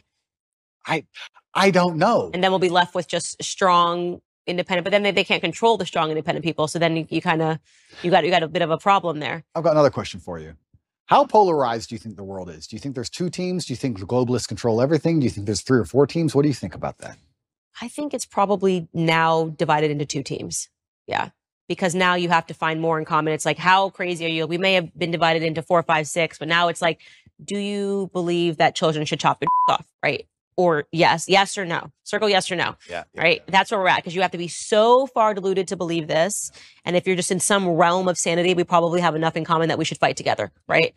Just because like they're going after the kids now. It's like, and I think that is really where we got divided into 2 categories, where it's like you're either pro going after the children or you're against going after the children. And it's remarkable how many people are pro letting them go after the children. It's kind of scary, but that's where we're at. I think it's now pretty much 2 camps. It used to be more. I think so also. And then within you, obviously, there's little battles, and to me, they're meaningless. Yep. I think maybe I'm saying that because I'm a mom, and now so there's nothing more important to me than protecting children and worrying about what my children are going to face. I'm going to be the crazy mom when my kids are at school. I will be there every single day, looking over every assignment. Amazing. Leaning fully into the feminine role Amazing. of like, yeah. So I do think now it's come down to 2 camps. It's crazy and not crazy. I wonder what the future of the world is, Candace. I feel like I know everything and I talk like I know everything, but I'm actually starting to think things are getting... Your dad might have had an idea. Yeah, I wish he was still around, but things are starting to get very, very strange. And yeah, and I guess also when we're talking about my libertarianism versus conservatism, I would never allow my child to be aborted, ever. I do think it's heinous and disgusting, but I will be honest with you. When I see people trying that hard to kill their kids, I'm kind of like, I'm not going to lie. Maybe that's the libertarianism in me. Maybe, I don't know, but I'm just like, there's got to be a Darwinistic element to some of these things. I don't think they should happen. I would love to stop them all. I believe that all life is precious. I think it's heinous. I don't think that anyone should chop off any of their body parts either. But it does get to a point where it's just like, if you're that desperate to damage your own life and damage yourself, am I the person who's going to fight for you? I don't know. Well, these women are broken and they're brainwashed. And I like to think that if they hear the right message, something in the same way that I think a lot of broken men heard you say something and it woke something up inside of them. Very true. I think that they can land on my message and they can hear it and go, wait a second, that thing that was killed inside of me systematically from the school system and made me think that what it meant to be a woman was to be a whore, because that's kind of the message that's going out right now. 100%. To be a whore and hate children, which is the opposite of what it means to be a woman. Agreed. Then when they hear something and I talk about how aspirational family is and something is, or how much I love being a mother. And then I think inside of them, something spiritual happens where they go, wait a second, I think that's actually what I am. Yep. I've been conditioned to believe I'm this, but actually this is what I am. So I'm more hopeful that the more that we have better pillars in society, that we have people speaking out on the opposite messaging that Hollywood is bringing, on the glory of being a woman, on the beautiful of the yin and the yang, on that submission in a marriage is not a bad thing, actually. It's a beautiful thing. I agree. And these messages have been perverted, that we make a difference. And I think we know we're winning. No, we are now winning. They want censorship. Now they want the people taken off the internet. Now they want this person to go down. And that they weren't doing that when they were winning. They didn't care. Everybody was allowed to have a platform when Obama was president. Completely true.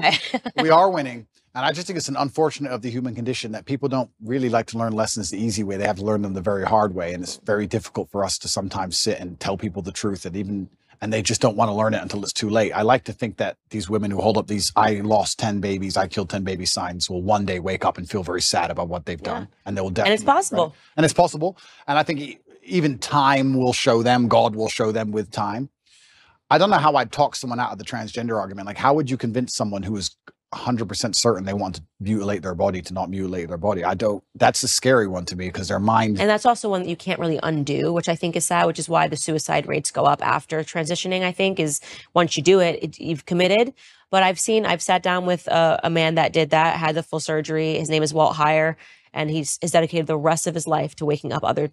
Well, that's the most noble thing you can do. Yeah. He's like, this is what I did. This is how I was convinced. This is how I was brainwashed. This is what happened to me. I was actually just molested when I was a kid, and I just wanted to get rid of my identity in any capacity. So I did the most extreme thing that I could possibly do. I platform those individuals. And I think that he runs a not-for-profit now, which, Sex Change Regret. There's many people that are like him out there. And yeah, it's going to take God, it's going to take spiritualism, and it's going to take repurposing your entire life after you do something that extreme. Hopefully just us having this conversation prevents people from making those sorts of very serious decisions. And, but this is why YouTube will try to censor this conversation. Right? I mean, that's the whole point, is my face is on it. You're in trouble. So I'm going to ask you a few more questions if you don't mind. My face is troubled too. I would just like to state. Yeah, of course it is. Why do you think marriage has reduced in the Western world? Why do you think less people are getting married than before? Conditioning. It's all about social conditioning, and it's about the feminist messaging. Going back to our conversation about the matriarchy, they've totally conditioned women to believe that marriage is a trap, that you are going to be unhappy, that you are going to be sacrificing your freedom, when in reality, I got more freedom than I ever had when I became married, because I finally became a secure woman. Yeah. I knew what my purpose in life was when I had children. Yeah. Everything else is so stupid and meaningless. How could you think you were going to find your purpose at the bottom of a Red Bull vodka at One Oak, Candace? You know what I mean? How could you think that? Well, because that's what Hollywood told me. That's what I saw on MTV. Yeah. And I thought that was all aspirational. I look at those women, I think they're miserable. I look at these women that are still finding their freedom. I say, find the number one feminist that you know and ask yourself a question. Do you think she's happy? Completely. Chasing her career. Do you think Chelsea Handler's happy? Never. Right? And the answer is no. And so I'm lucky that I got that wake up call. I'm blessed that I got married. I'm blessed that I have, 3 children now with this one on the way. And the more that I can talk about how happy and fulfilled I am for the first time in my life, right? Not when I was drinking and pretending to be happy, but for the first time I actually am happy. And I got those things by finally realizing that the message that those things were going to constrain me was utterly false and was meant to put me down a path of misery. Why do you think men are not getting married? That's women. Do you think men have something to do with it as well? Same thing. I think, well, first and foremost, and I speak out on this, women are not desirable right now. Everyone's a Kim Kardashian clone. I asked you earlier, what don't men want? And you said promiscuity. Well, that seems about the only thing that's being offered right now. When I open my Instagram and I've got butt cheeks and I'm going, people are like, I don't understand why no one wants to, this woman's been married 4 times. I'm like, well, I can understand it, because even if men think they want it in the short term, when you see a girl, she's half naked, she looks good. Yeah, sure. You probably do want to have sex with her. I bet you're wired that way. You're hardwired that way. Yeah. But then what happens after you have sex with her and you realize that so did 20 other dudes 100%. In the same week, you don't want her. You nailed it. You absolutely not only nailed it. And this is where we're in such a difficult, it's a race to the bottom between the 2 genders, right? Yeah. As the women act worse, the men act worse by extension. Yeah. Because if you're going to be moral in an immoral world, you're going to end up wrecked. Right. So it's getting harder and harder. So we have to kind of fix one of the genders first. Women aren't desirable right now, as in the Western hemisphere as a whole. And of course, finding a wife is hard. Finding a wife is hard. And it's because women are literally being conditioned to behave like sluts. Completely. And they're also being conditioned to leave the man as soon as things get difficult. There's a lot of programming in this I don't think even many people pick up on, but women are conditioned to act a certain way before marriage, but also during marriage, men and women are conditioned differently. If you have a man who's been married for 10 or 15 years, and let's say he doesn't sleep with his woman anymore, and he goes on TV and says, me and my woman have been married for 15 years, we no longer have sex, I'm not satisfied, I should leave. Everyone will say to him, no, you can't leave. You can't leave her just because she won't have sex with you. Are you out of your mind? Are you crazy? Stick by your woman. She has an emotional problem, etc. If you had a woman who said, I've been married for 15 years, I've been with him, I'm not attracted anymore, I don't have sex with him anymore. You deserve freedom. You can go get someone else. Why are you putting up with this? His feelings aren't your responsibility. So it's actually very interesting. Also, the psyop happens post-marriage. Women are also attacked post-marriage to not try, not stick around, not worry about their husband's needs. Speaking to your point, one thing I speak to the young women that follow me about is making an effort after you get married. This idea, I was reading this ridiculous column, Ask Jane, where a guy was writing in earnest saying, I love my wife. She's a wonderful mother to our children. We've been married. She had one child. Two years later, she gained 50 pounds and hasn't lost it. Yeah. And Jane wrote back to him and yelled at him for saying, he's like, I'm not attracted to her anymore. I don't want to. Just yelled at him for even saying this. And I'm going, no, why are you yelling at him for being honest? The idea that marriage is a finish line is problematic. Yep. That, I got the guy, I pretended that I like to work out and go to the gym. And now that I've got him, I'm going to gain 200 pounds and he's just stuck with me. Yep. That is a poisonous mentality. You should make an effort for your husband. That's part of marriage is caring about each other, caring about each other's health. Health is wealth. So even that is toxicity to say to a woman, to say to a man, you just have to like her anyways if she's 300 pounds and doesn't care anymore and sits on the couch all day. That's not what marriage is really about. Completely agree. And I think everything in life is rented. I don't think anything is ever owned. I think that your health is rented and you have to pay the rent every day. And your marriage is rented and you have to work on your marriage every day. And your business is rented and everything you have is rented. I think the idea that even owning anything or anything is a finish line is wrong. Right. You don't just start a company and go, okay, I'm rich now. No, you got to work on that company every day. It's rented. You don't just get in shape and go, I'm in shape now, it's done. No, absolutely everything's the same and a relationship is exactly the same. And I completely agree with you. I think that the breakdown of the nuclear family and the breakdown of marriage in the West is actually one of the ills and one of the big problems with it. I am not married myself, so I'm not being completely, I don't want to come across as hypocritical, but I do think that is actually a fast way to a degree to solve a lot of problems in society. I do think, though, in the current setup of society, I think the reason a lot of men are also rejecting marriage is, one, because there's not many wives to find, but two, I think a lot of men find themselves very unhappy in marriage because the women have no interest at all in satisfying them, like you said, or no interest at all in their needs, and they end up scared of divorcing her because they're going to be bankrupt in a marriage where they don't feel respected. Kids don't listen to them and they're not the king of their own household. So what would be the attraction in getting married unless you're going to be the king of your own household? And that can be extrapolated and discussed in two different ways. One about feminine submissiveness, but also about masculine accountability and excellence. Because I think if you're truly an excellent man, you can be the king of any household. So It's very interesting. It's kind of interesting how all arguments come back to almost the same base biological things. And you teach women to be good women, you teach men to be good men, and everything kind of works out after that. And if you break those two things, everything built on top of it completely degrades and breaks down. Because even all the other things we discussed how masculinity would have prevented a lot of the COVID crisis. We can talk about how genuine masculinity or a good nuclear family and anti-propagandist dinner table can prevent a lot of this transgender insanity. There's so many things can be fixed with a man being a man and a woman being a woman. It's like the ultimate cure. Is what I always say. And it's so natural defining the roles in the household. So like me, my husband had to sit down and it just was, I had a natural proclivity to do certain things. Yeah. I always give the greatest example. When a baby is born, the men don't know what to do for the first, you just need your girls. They just are, what do I do? And I remember thinking about every diaper size, transitioning, what clothes he needed, what onesies, all of the stuff. George, not there. We're not there. I think Georgie must have been, that's my son's name, Georgie, must have been 2 months old. And I said something I don't even know what I said to George, but I had realized that George had already opened his college account, things that when I tell you my brain I was just like, Where are you? Yep. I'm sitting here thinking about the day to day. He's thinking about his future. 100%. I don't even know when I would have. I think still to this day, Georgie's now 2.5. I still would not have opened an account for him. It just is not where my brain was. 100%. And so I love telling that story because it just speaks to how different. I'm like, did you try to feed him? He's like, I don't know why he's crying. I'm like, have you tried giving him food?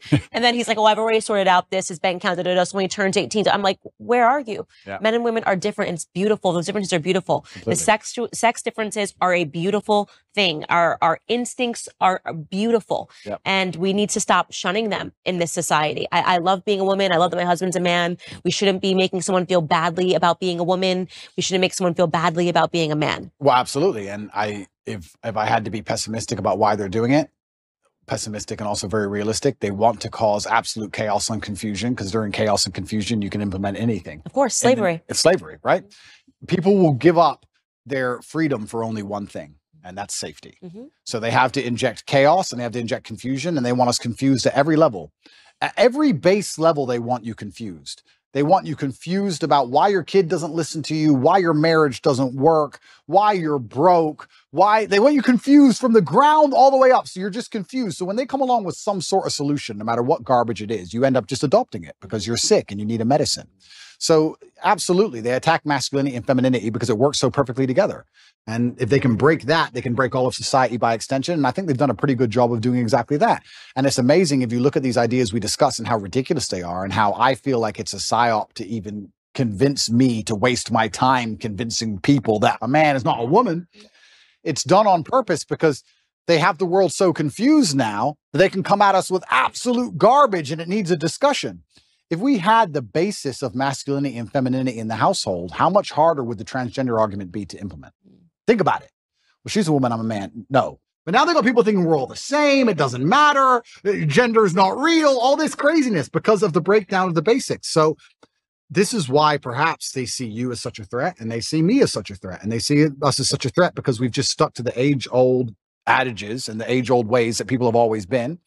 And I do think that one of the reasons why they dislike me so much is because, yeah, I certainly live a teenage boy's dream.